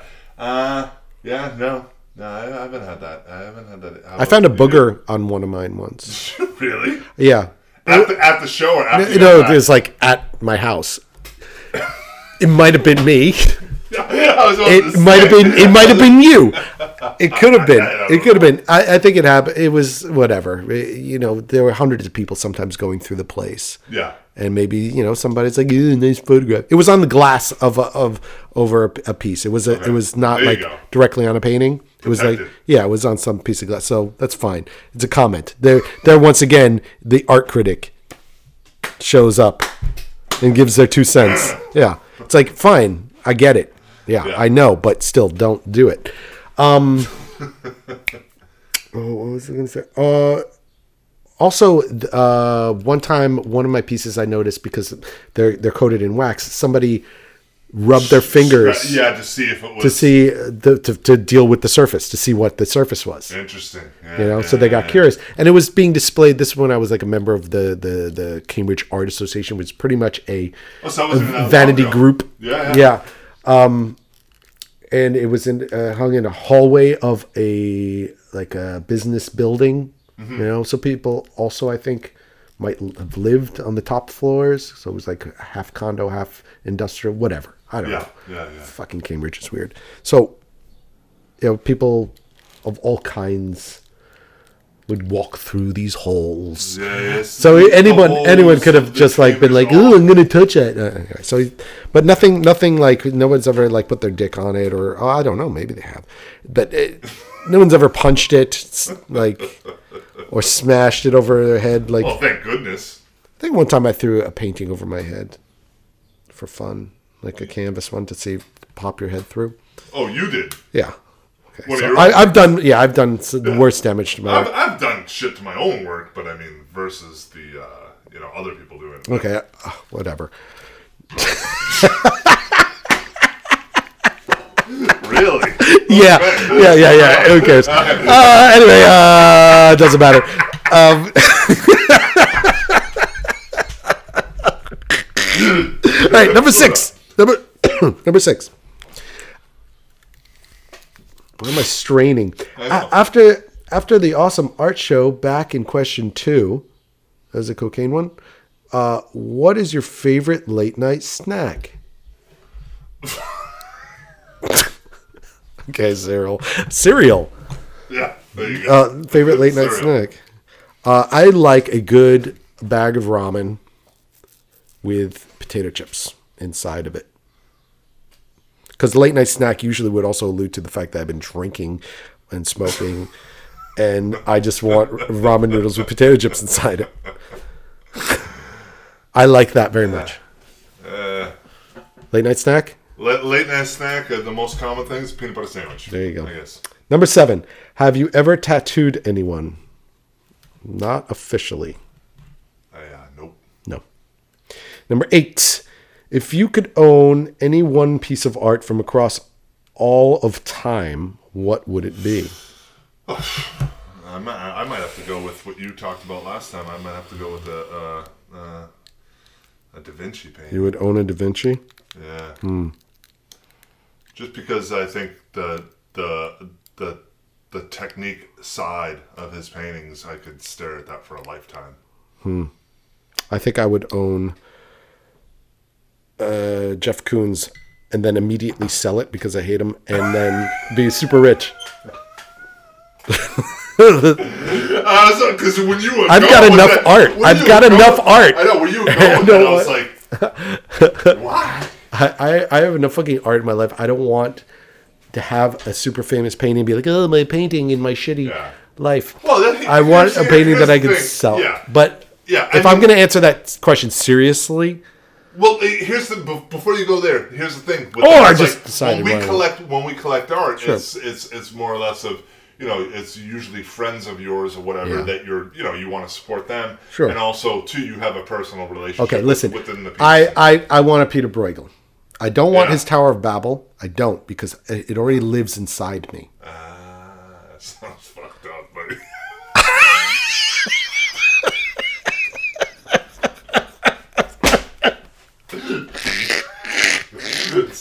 I think there's a couple of his that I really would like to have, like, and I'm torn between like the his one painting of these hunters on a hill of a snowy way. Yeah. Something about the mood of that painting is so tangible and relatable, and something about it reminds me Beautiful just of piece. being young as well and seeing it, and it just takes me, like, it reminds me of my mother. You know, it's got a lot of things, but also he's got the ones that have all these parables in them, like the very busy paintings of like different like Dutch like sayings, but being acted out by figures. So it's kind of like a Richard Scarry book where like the whole village and then there's animals everywhere, except they're people and they're doing silly things like spinning one of those barrel top things, like kids playing games. But every part of the painting was a different sort of saying or parable from I think it was Dutch or something like that.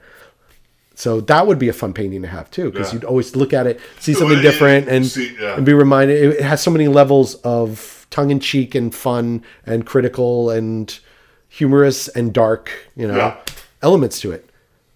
So I'm torn between that and the very just like flat one set mood, but it's such a good heavy mood, So I'm torn, but I want a Bruegel. Oh, Cereal, give me a Bruegel.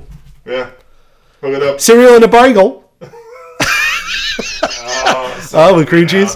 Cream cheese and lox. Oh, girl. Oh, God, there's more. Number 9.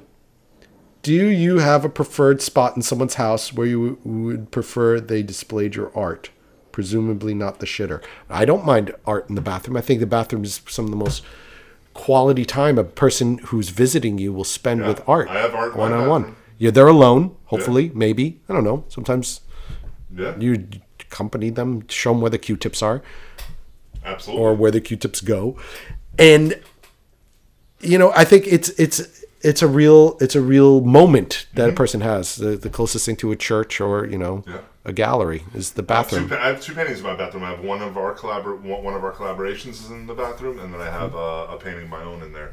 And it's great. I mean, it's great. I mean, the unfortunate side is obviously with the steam from a shower and all that stuff you have. Yeah, you got to pay attention to what kind of bathroom it is. Yeah. If it's just like a toilet and a sink, what are those called? Those just a washroom or whatever. That's pretty safe in there. Yeah. If you're putting it in a shower, then make sure it's shellacked or something. Something can deal with the.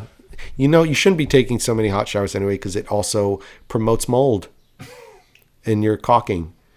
And then you're going to have to do more bleaching. Anyway, moving on. Let's. I thought you meant a whole other waterworks. Yeah, your head's there. I was like, what? Okay. Hey. Don't presume that everyone else is as disgusting as you. Do you? So I think to answer that question, anywhere but the sunlight. Yeah, exactly. Anyway, just don't hang it anywhere where the sun hits. No direct sunlight. Yeah. Be thoughtful about where you put it. Yeah. Think about it. Consider Yeah. the life of the painting. Yeah. Number 10. Now that you are successful and as famous as fuck. First of all, okay. Let's clear something up. If I was super successful and famous, why the fuck would I be doing a podcast?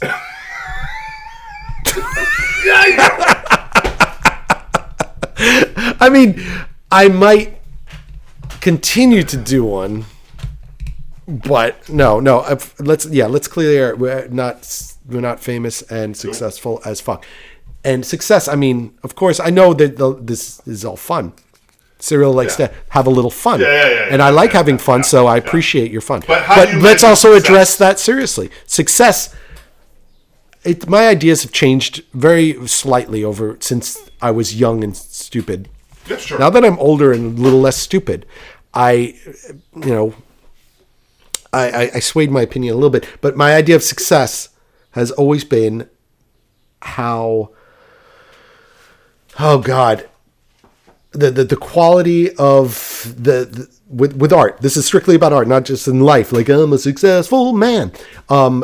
If I was continuing to work, if I was working, the work was progressing, and I was happy, in general, pleased, then I was a successful artist. Yes. Like, if my work was evolving, if the work was up to my standards of like, I feel good about this. I stand behind this. I've learned something from this. I'm not I'm not chained to this. Yeah. It's moving ahead. Ideas keep coming. I still that for me was a big sign of being a successful artist, and the experience that it led to, being able to do exhibitions, getting to travel, meet people, be adventurous, be debaucherous, be crazy, do business, take care of shit, do good, help, get my shit going, get someone else's shit going. That to me was the measure of success.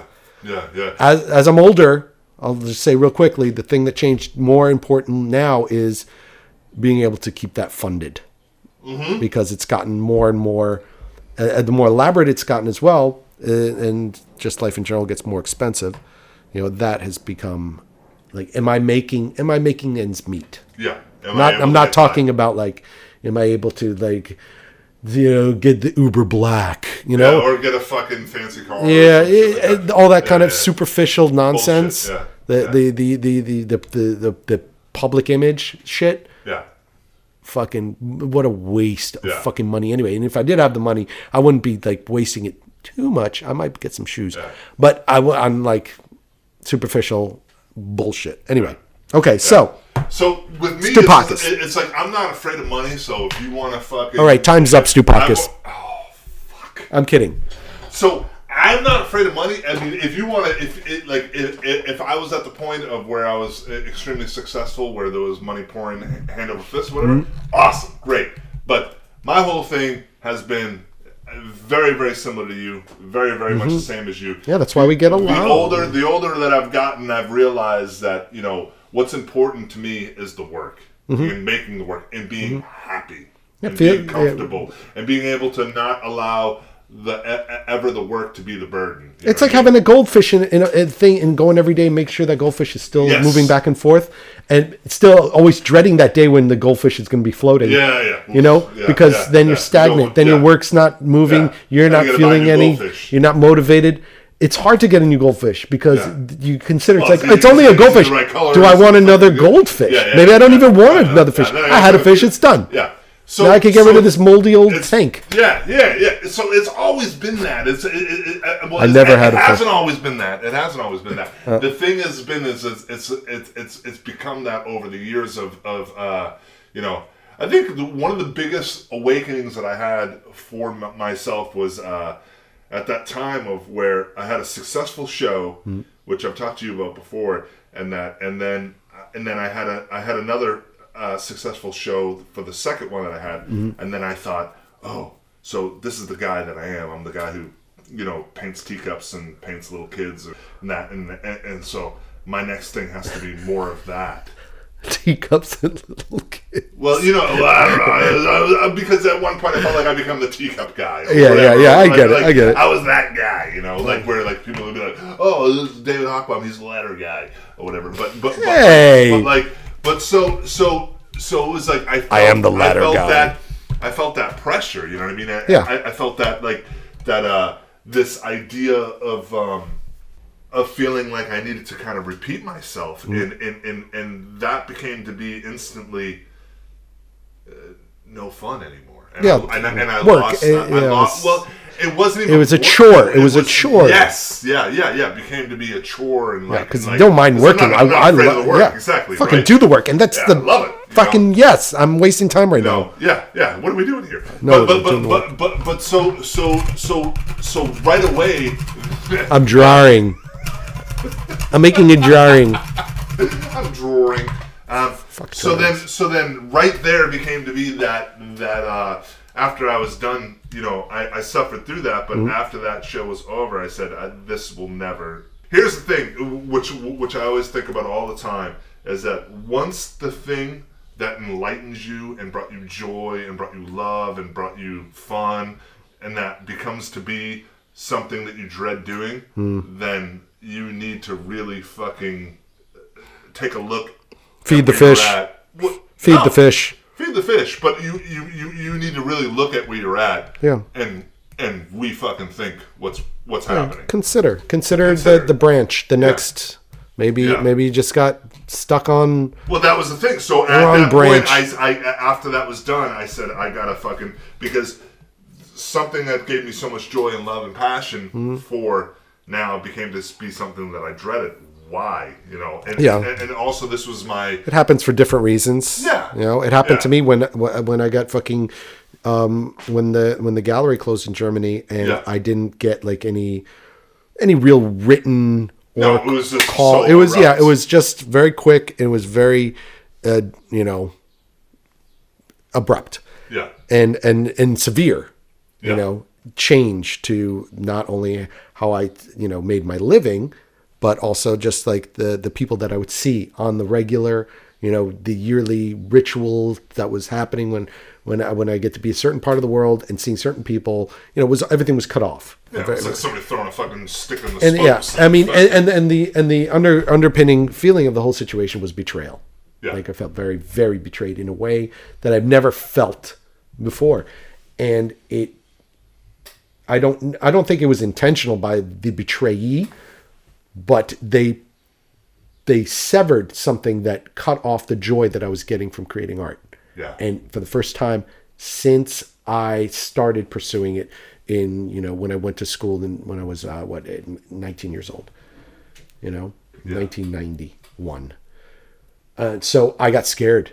It was like terrifying. It was like I waking up and not feeling that drive, not feeling that desire, or going in front of a painting and doing the movements because of muscle memory, Yeah, but not but getting not any of the getting dopamine. lost. Yeah, you're not you know, getting I'm lost not in it. Yeah. all the, you know, all the natural fucking dopamine was gone, Yeah. and it scared the shit out of me. It took me, I think, about a year to get over it too, because it was a real wound. It's, you know, it's something that had to heal up, and I had to stop and I had to think of the source.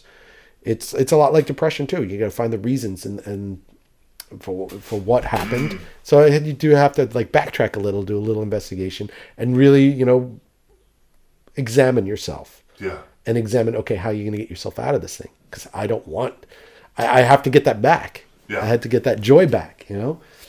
And it became like the thought of it became my pursuit for joy, which became the thought behind words that wound up in paintings or concepts for bodies of work that I was just going to start making, drawings that I was doing, you know, that became the the key thing I was searching for. Yeah. And it became the theme, underground theme to almost every piece that I was making, whether or not it had directly something to do with it. And I think that helped sort of like, almost like, you know, like, Bring you back to life. yeah, physical therapy kind of thing where you're exercising over and over, even though you like don't know if it's going to help, or you don't know, you know, if this is the source of the pain. You know, am I getting to the source of the pain, or am I aggravating it? You know, but it definitely helped get back there, and then it was one of those things where you just wake up and you have it back. It was back. You know, like I felt it back. The joy in the fucking painting. And I was like. And it took help. It took support. Yeah. You know, I had to have people who were close to me, had to be aware of it and considerate of it. You know, empathy helps a lot.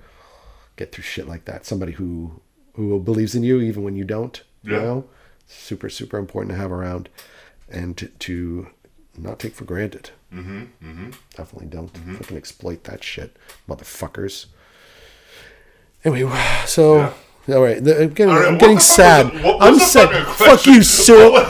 Fuck I don't even know what the question was. It was about success. I think success. There you go. There's no key to it. Yeah. There's no answer. But my point of view about what success is that idea, though, is joy. Yeah. And that was the underlining thing that I would get from making art. Yeah. And that's why whenever I was happy, that was my idea. I am successful. And anybody asked me before, I'd be like, look at me. I'm surrounded by my work. I get to make my work. I don't have to like jump through so many fucking hoops to get to the point. I've jumped through many. I've gotten good at a few, and I'm able to do it. I'm happy. I'm successful. Yeah. I think success is joy. It's about being able to put a reasonable value to what you feel that you deserve for what you do, and then getting by. You know what I mean? Being able to, you know, raise money to pay all the bills, the mortgage and the insurance and the food and the cat food and the cat doctor and the cat pants. Cat pants. Those are the best. Oh God, I love mine. All right, Cyril, fuck you. No, just kidding. Cyril, no, please. Okay, start over. Now that you're successful, famous as fuck, do people still demean your profession? Like maybe you have a dickhead brother-in-law that says stuff like, "Hey, David, you're a painter, right? How about I give you $100, you come paint my fence, bro?" Well, I had a really amazing upbringing where my parents were really, really supportive in that, and I also, a part of that might have played into also too because I had a really bad learning disability growing up, so it's like they instantly seen my taking towards art and how much I enjoyed it, so they backed it like 100%, and that where like a lot of my shit for Christmas or birthdays and stuff like that was always like art supplies and all that. So I was very, very lucky that way. I have so many friends that have fucking horror stories of where their parents weren't supportive of them, or they have. I have a book full. Yeah, I know. So I was very lucky. I've never Volume had the thing 1. of like the beginning. Granted, you might have some uncles or relatives where it's like, yeah, he's the arty guy or whatever, and like downplay it or whatnot. But with you, yes, people in my family demean me for being an artist. Less now than when you were a kid, or oh god, if we're talking in-laws. The family in general, like I don't know how to say this nicely because they don't understand it. I think. I think a huge part is that I don't understand it. Like I try to wrap my head around what my family or even just certain members of my family think about what it is that I am and what I do. But I think a lot of it is also just cut off, like stopped at a certain point of knowing me. And knowing really, they know very vaguely what I do on the surface, but they don't really know to what extent I've done what I do. Yeah. How deep the waters can get, and things that have happened. So, I definitely have that, but not so sort of rednecky, like come paint my fence or it's your boyfriend, because my boyfriend is fine. And I'll paint your fence, but it's gonna fucking cost you because $25 an hour. I want like $1,500 up front. Yeah. I want it, and then we'll talk about it. Yeah, and then we'll see if the supplies go over $500. I'm saving all the receipts. So yeah, people demean me all the fucking time. Thanks for bringing it up, Cyril. Number 11, my lucky number. How do you drink coffee for 4 hours straight? Fucking by drinking it. That's delicious. I have one really big coffee. I start vibrating and I see directly into the time stream. Well, wow. Some of us are not as lucky as you no shit. to get so fucking hopped up. Yeah, I haven't seen the future yet, so No. I'm keep drinking that coffee I can. I have seen the future, and that's why I keep drinking. Not coffee. They keep drinking this Stefakis' beer because his future is not looking that bad at all. Yeah. Okay. Coffee's delicious. Yeah, just keep drinking it, baby. Just keep drinking. Number 12. Where can I find a shitty old mall up here in Canada? A real classic with brick floor, wood panel walls, and food court is just an orange Julius with exposed wiring hanging from the ceiling. Well, Cyril, you're getting a little off track. That's almost like the elevator. He's trying to find the elevator still. You need Google Maps, okay? And you're going to solve all of your fucking problems. Cyril. Okay, lucky 13 from Cyril. What is the recipe to make that drink that looks like an x-ray of someone's teeth? The recipe. Oh, we were just talking about that. That's the pale lady pink hammer. The pale pink lady hammer. The pink hammer. The lady pale pink hammer. X-ray of the fucking teeth, though. I don't even. There's a picture of it on my Instagram okay, with the ice Looks like X-ray of teeth. That has all I know. It's tequila, natural grape juice, a little bit of cranberry juice or lemonade, a little fresh lemon, and some soda water and ice. But enough to the same amount of tequila that you would put vodka in a martini. That's all I know. Excuse me. That just slipped out. What's that? There was yeah, that's the recipe. A lot of tequila. It's a fuckload of tequila. So I don't know, 5 count. Count to 5. Pour tequila and count to 5. 1, 2, Slow. 3, 4, Very, 5. very No, slow. no, fucking high volume Friday night bartending speed. 1, 2, 3, 4, 5. Baby, give me There you a go. couple of purples. Pink lady or pink hammer. No, the pale lady pink, the lady pale pink hammer. I don't know the name of this fucking drink. Yeah, that is it from Cyril. Oh my God, he's done. Well, 13. That's his lucky number. Oh, there you go. Pow! Boom, he likes a thing. Oh, we got 2 more. Oh, really? Got Victoria Gillespie. Victoria! Da-na-na. Victoria! That's not how the song goes. I think a different name, Dave. Okay. Victoria! Okay, let's address this. Victoria Gillespie. Did my last question get lost in the email? Come on, guys. Well, here's a few. First of all, I searched through the mail. Victoria, my darling. I found no email. Okay. I think perhaps there's a little confusion. I could be wrong, but I'm usually not. Stupakis. Usually. Stupakis. You talked about you talked about mixing several colors together to create black versus using black paint. Is there a color combination that you favorite when creating black, or does it depend on the piece? Yes, it all depends on the piece. Yeah. There is no particular, like if it's a cool painting, obviously that I use blues, more blues, yeah, and greens with the black that I'm mixing, and or stuff. or yellows and reds. Yeah, or well greens. if it's a warm painting, then I'll go with the yellows and reds and dark browns and stuff like that. So I like brown. Brown. I like to make brown. Brown. But, I like to make brown. I like to make brown. That's a fucking whole other podcast. What podcast are we doing here? I thought somebody asked another question. I like to make boom boom. I like to make brown. I like green and red. All right, green and red. So gnomes and nice. Yeah. But yeah. So again, with yeah. So that's it. That answered the question. That answered the fucking question. Thank you. I like to make brown. Okay. Another for Stupakis.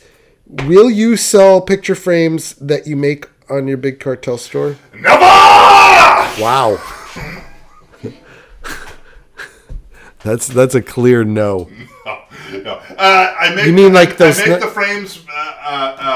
Every frame that I've personally made is always fits the piece that it's for, and it's very like particular for that piece. So it's custom, baby.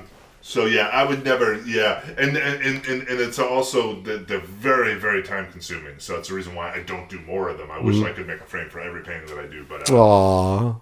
Well, you know. I just thought it was a beautiful sentiment. I wish I could make a frame for all of your paintings. Okay. P.S. The questions I sent last week were... Oh. See, that's another thing. I never saw these questions. When is David Hopbaum creating... He did. He's lying. No, I've been outed.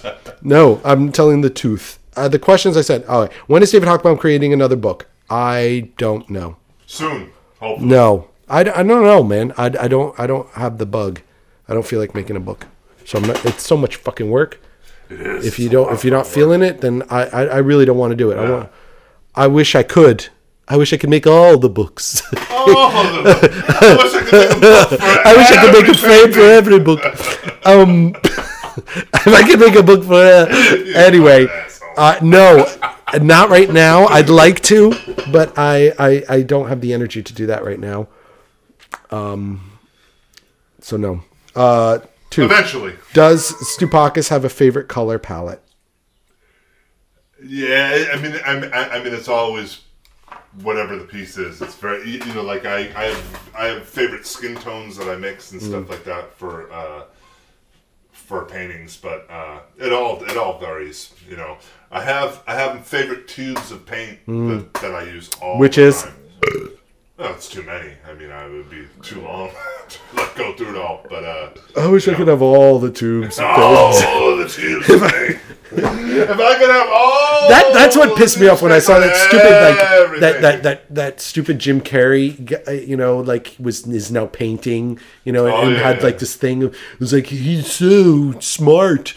Meanwhile he's just like spitting out like Bill Hicks type stuff. It's like whatever. Yeah, it's so easy to be so rich and like knowledgeable. And have everything so woke. He's so woke. I just killed myself. I don't like talking that way. Oh, okay. That hurt you, but right? there was like, I feel like I just broke. Twist your fucking arm. I saw it in I was watching on Netflix that thing with Jerry Seinfeld goes around and drinks coffee with and it's like okay. and Jim Carrey is one of his guys and he's like, oh, I'm Jim Carrey, and don't you think that I don't need to wear shoes and socks and Los Angeles, I'm free to do whatever I want, it's so easy to be free, and let's go to my studio. I think this was it. I could be crazy. Yeah, well, and you go to his studio. He's got one in fucking New York. And he's got like every tube of paint, like a table filled to the brim of what looks like full tubes of paint. So it right off the bat, it's like anything that clean and organized is not getting worked in. And then you see like his paintings are like these terrible full of colors. Like, I just love color, painting color. I just want all the colors. I'm like, yeah, you know what? Shut the fuck up, all right? Yeah. Don't gloat over your table of brand new tubes of hundreds of tubes of paint. And I'm looking at each one. That tube. That tube is like $84. That tube is probably like $30, the cheapest. And just in red. Never mind fucking the blue and the green and the fucking every other. I'm sure he uses flake white too. Yeah. You fuck. Anyway, why was I going off on Jim Carrey? Favorite color palette. What's your favorite color? You'd like to have all the tubes. That remind me of having all the tubes. Jim Carrey has all the tubes of paint. White. What? Mine is Indian yellow alizarin. Oh, there you go. I love it. Yeah. I want it in everything. And titanium white. Buff white. You just fucking shitting me. Not titanium white. Not titanium. Buff white. Buff white. That's the fancy pants. This like it's like it's got the ochre kind of color. Yeah. Which you know you can make with white and Indian yellow if you want to. You want a touch of orange. There you go. Yeah. Yeah, I mean, I guess black would be my favorite color because I can do anything with it in the sense of drawing. But your color palette, do you prefer warm tones or cool tones? Like to the overall feeling when you're doing paintings. I guess cool. Yeah, you lean towards the cool. More cooler colors, but because he's a dark artist. Dracula.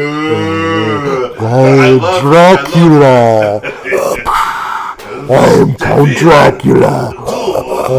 My studio. Yeah. I mean, I love warm paintings as well. So it depends, Yeah. But yeah. Okay. All right. Next question. Sorry, Victoria. David doesn't like you. No!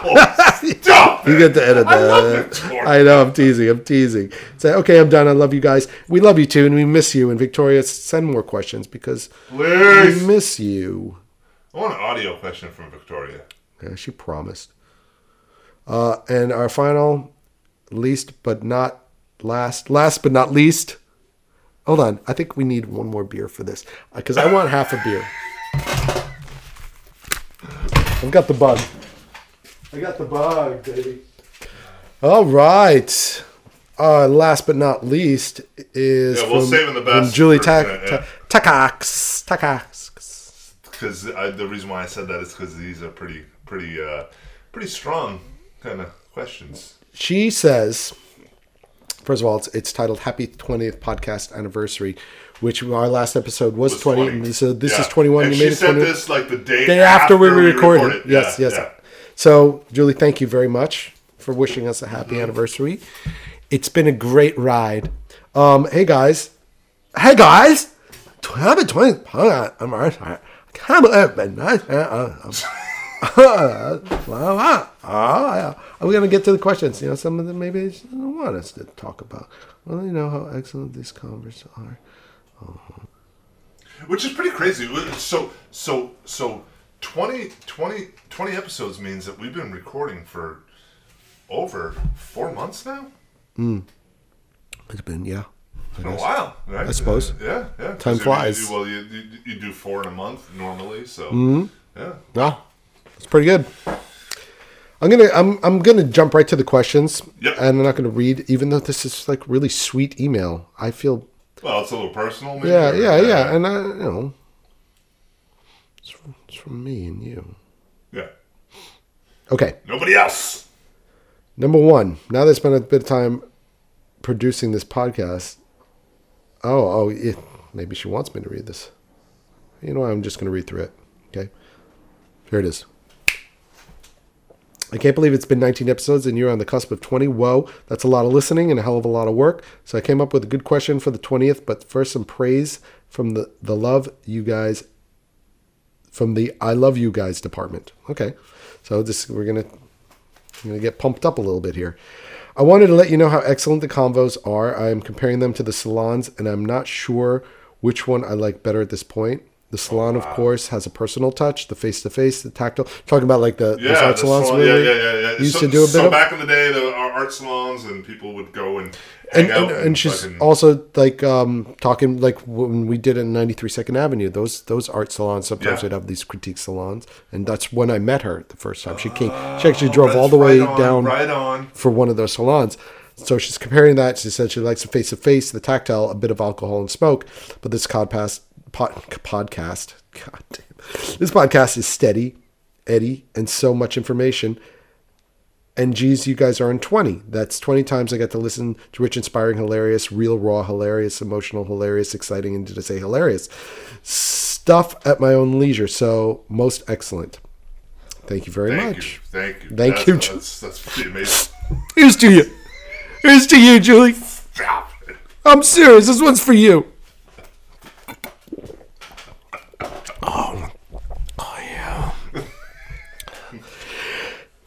Now that I spent a bit of time producing the podcast, I'm interested in finding out how this has affected your practice. Number one, I know I am a crazy woman and I'm always on the move, and you guys are also showing work, doing work. Is it hard for you two to manage to get together so often to do the episodes? Well, it's been a juggle at times, but I mean, it's not hard to want to sit down and have a conversation and chat and talk shop. But I mean, it takes a little bit of finagling, but I mean, we went through something recently where we weren't able to get shows up on the proper time on the Mondays, whatever, because there was a lot of traveling. Between life was getting a little heavy here and there, and it occupies time, and you could lose a day, gain a day. It just happens. Yeah. But something that you and I focused on from the get-go and just made sort of like the template for what we're doing is that it has to remain fun.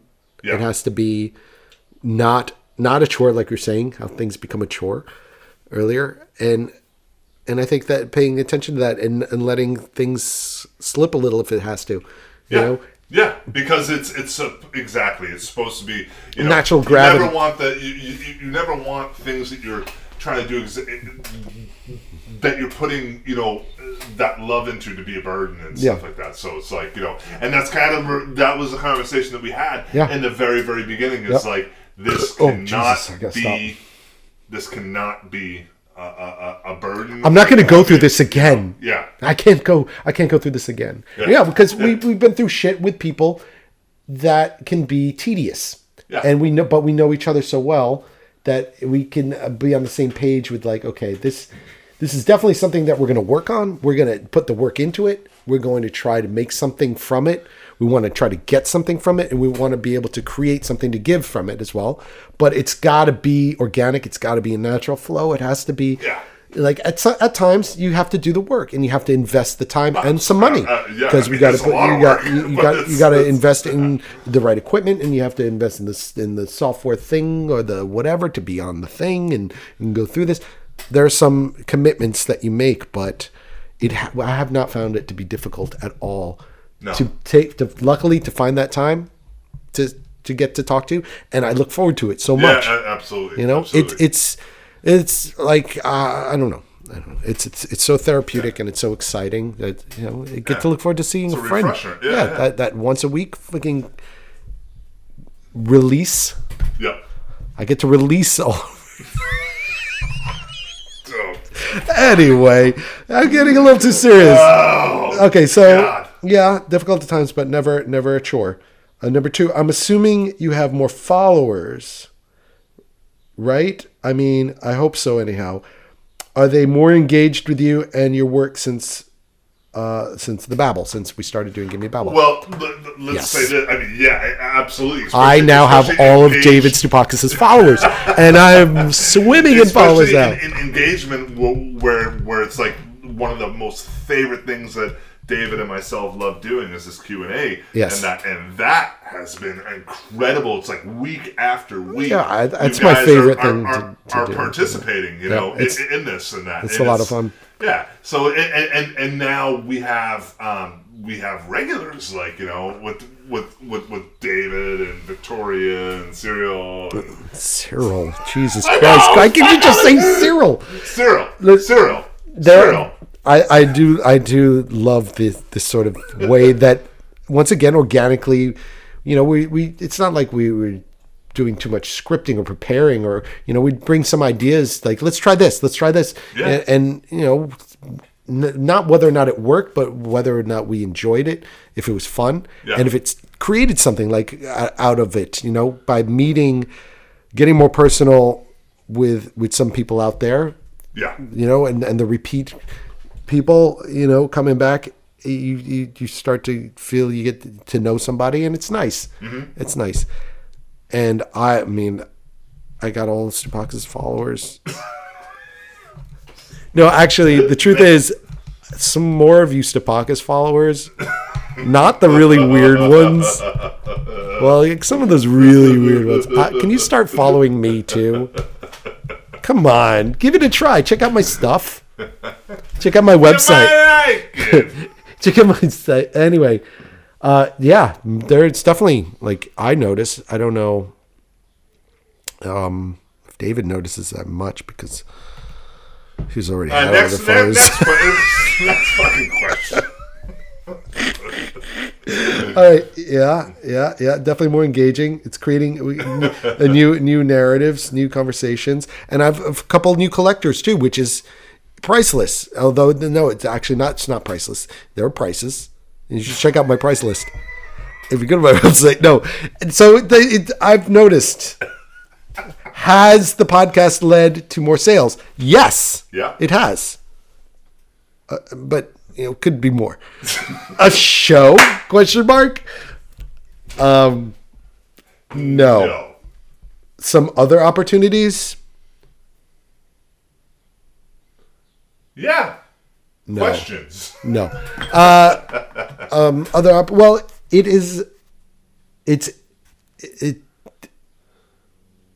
besides the physical act of doing it and the recording and everything in between, it invigorates me and inspires me that I get to take that back to the studio, and so the work gets tainted by it.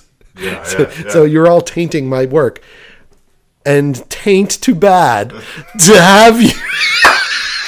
No, I'm sorry. It's so terrible. That was so horribly good. That was so horribly good. But so the other opportunities, no shows in like that yet. Maybe down the line, that could come up, or even inspired doing a show. Maybe we'll do another collaboration show one day. Try to get him fucking put a finger on this guy. His mailbox is always full, and Number 4, I give you deep props for the amazing amount of effort required to do this week after week. Thank you. Thank you, mate. Hey, about how many hours are you guys spending producing this after the recording? And is it getting in the way of work or making you hungry to do more work? You see, the way that we do our podcast or almost anything, I think, is almost directly related to or tied to how we do anything. Sure. How you would do your paintings. And the process becomes just part of the process. Mm-hmm. You know? So the editing of stuff. I love editing the YouTube videos. That's a lot of fun because I get to like do things in that media the way that I would do in a painting or collage, you know? So for me personally, David does all the post-production with the editing and stuff. The podcast with the podcast. With the podcast. Yeah. So I can't speak on that end of the thing, but I don't think it's gotten in the way at all. It absolutely has not gotten in the way. I mean, the way that personally for myself with editing the podcast, it's just multitasking where it's just like, I won't say it's not a fucking lot of work. It's a shit ton of work, but it's very enjoyable work. Yeah. Other than listening to my own voice because I cannot stand It's that. hard. But doing it's fun. It's I pretty much put it into the editor that I use and then I listen to it while I'm painting, and then every single time I hear that a place that needs to be edited or whatnot, then it's like I can pause it and then you enjoy the technology and the tools and all that kind of stuff. It's very very fun. It's very very fun to edit things, and then when we are able to do the little music interludes and all that, and add all that stuff. It's fun. It's fun. It's fun. And then things become to be a staple where we have our intro and we have our outro little thing that we do. It's like he's becoming a great chef. Yeah. He's baking that cake. Yeah. He's making. So has it gotten in the way? Absolutely not. Absolutely not. It's inspiring. Yeah. It's really, it's helping. Yeah. It's helping a lot. Yeah. To keep the fires burning bright. Yeah. Be Dutch choppa tappa papa do. I gotta reopen this. Question number 5. No, 4. About how many hours you spent producing it? Like few hours, right? Yeah. However long the episode is, and then add an hour. Okay. To that. Number 5. Is your return on investment here equal to your amount of effort? What did you do? Or what did you or do you expect to get from this podcast? Why did you start it up to begin with? Exposure, just sharing. All right, so we had this conversation last night. Yeah. Yes, we did. We did. We talked. We should have been recording that whole time. No, we shouldn't have. Not the whole time. The biggest investment of this. It's funny that we were just talking about this. Is just other than time, which is not I don't see that as an investment, is that the yearly subscription that me and David both pay for. That's the biggest money investment. Well, and then obviously you buy microphones and you got to buy some software. The financial investment part of it. So the financial investment, that is that. That I don't give a fuck about like making that back because I don't even expect to. And that's where I was going with that, where it's like it's not about making any kind of money. No, it's like It's like paying for valet service. Sometimes you need a little luxury. Yeah. I don't want to park my car. Yeah. So I'm going to pay for that. The reason why. Beep, beep. So here's the thing: is that me and David, we tried this many years ago. Yeah, we've been working at getting this down right for a long time. For a long time, right? So then it finally became to be the time where we just finally said we were ready. Look, man, let's do it. We were ready. Because we were ready. We were ready. We had the technology. Yeah. We can rebuild it. If you build it, they will come. But we were just simultaneously prepared.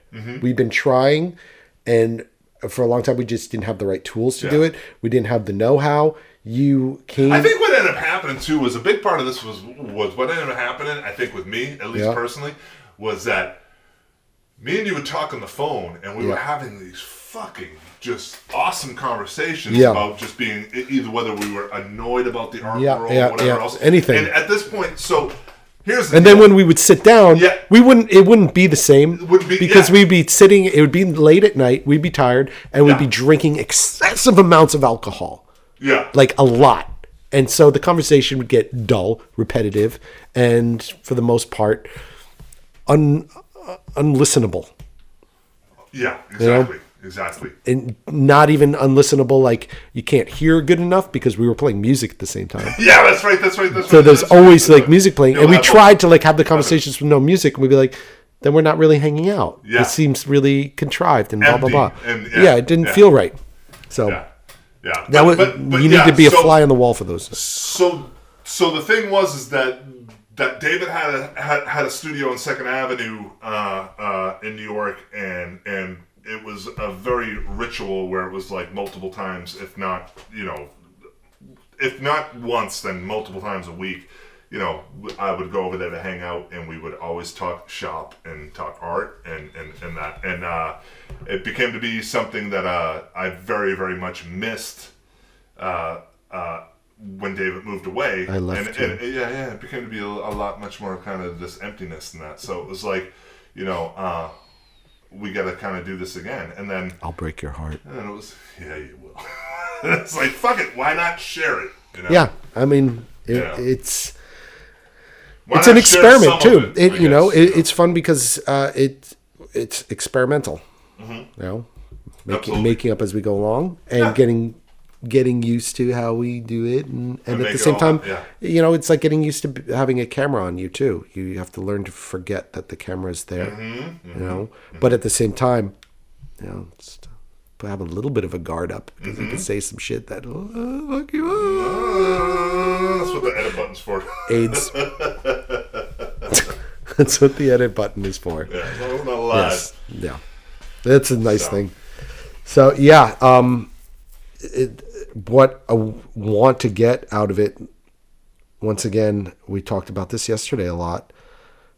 It's so weird. I just asked, we're sitting outside and I asked you this fucking question. I don't read these questions beforehand. Like I was especially saving this one because I saw how long it was. I'm like, ooh, it's a nice one.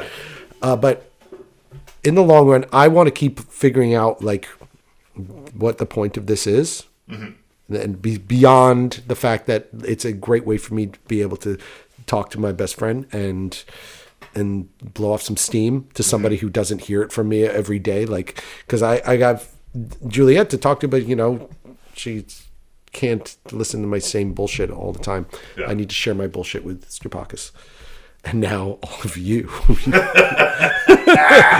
So You're all doomed. I'm sorry, everyone. I'm here to apologize. But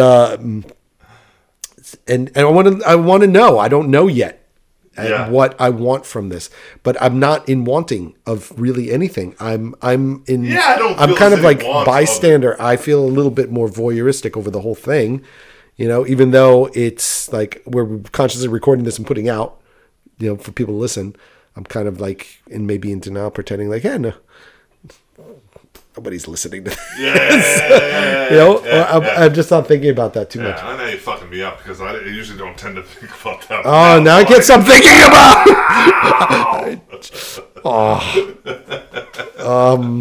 Hi. Thank Whatever. you, everybody, for listening. What's the next? We got another one in there? I think that sums that up. What I want is what you got. I want to find. Oh yeah, it's the banter is. Yeah. I want to be able to fucking let off steam more often, and I want to get more questions from people because this is so fun. Yeah, get more guests. I'm having fun. Yeah, more guests. I want to meet maybe some people because of it. Yeah. Like I have an opportunity to contact people I don't know and people I do know, catch up and get a little insight and just the inspiration. Keep going with the inspiration. Why did you start up to begin with? Well, we answered that. Okay, that's enough for crying out loud. Peace out, boys, and keep keeping on. I got my earbuds on.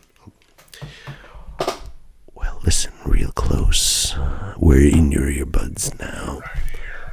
Thank you for that very kind letter. It's not a letter, it's an email. Send more email. Oh my God. That was Julie, right? That was Julie, yeah. Thank you so much, Julie. Thank you. And your new studio, looking at pictures on Instagram, I saw your studio that you're building out there with the rock garden looking good. Nice. I bet it gets real cold up in there. Yeah, she's upstate, right? Yeah. Nearly Canada. Almost in Canada? So she's way I don't up know. there. Yeah. I'm making it up. I'm making it up. Telling stories. Yeah, she's in Michigan. I don't know. She's in Michigan. I'm saying New York.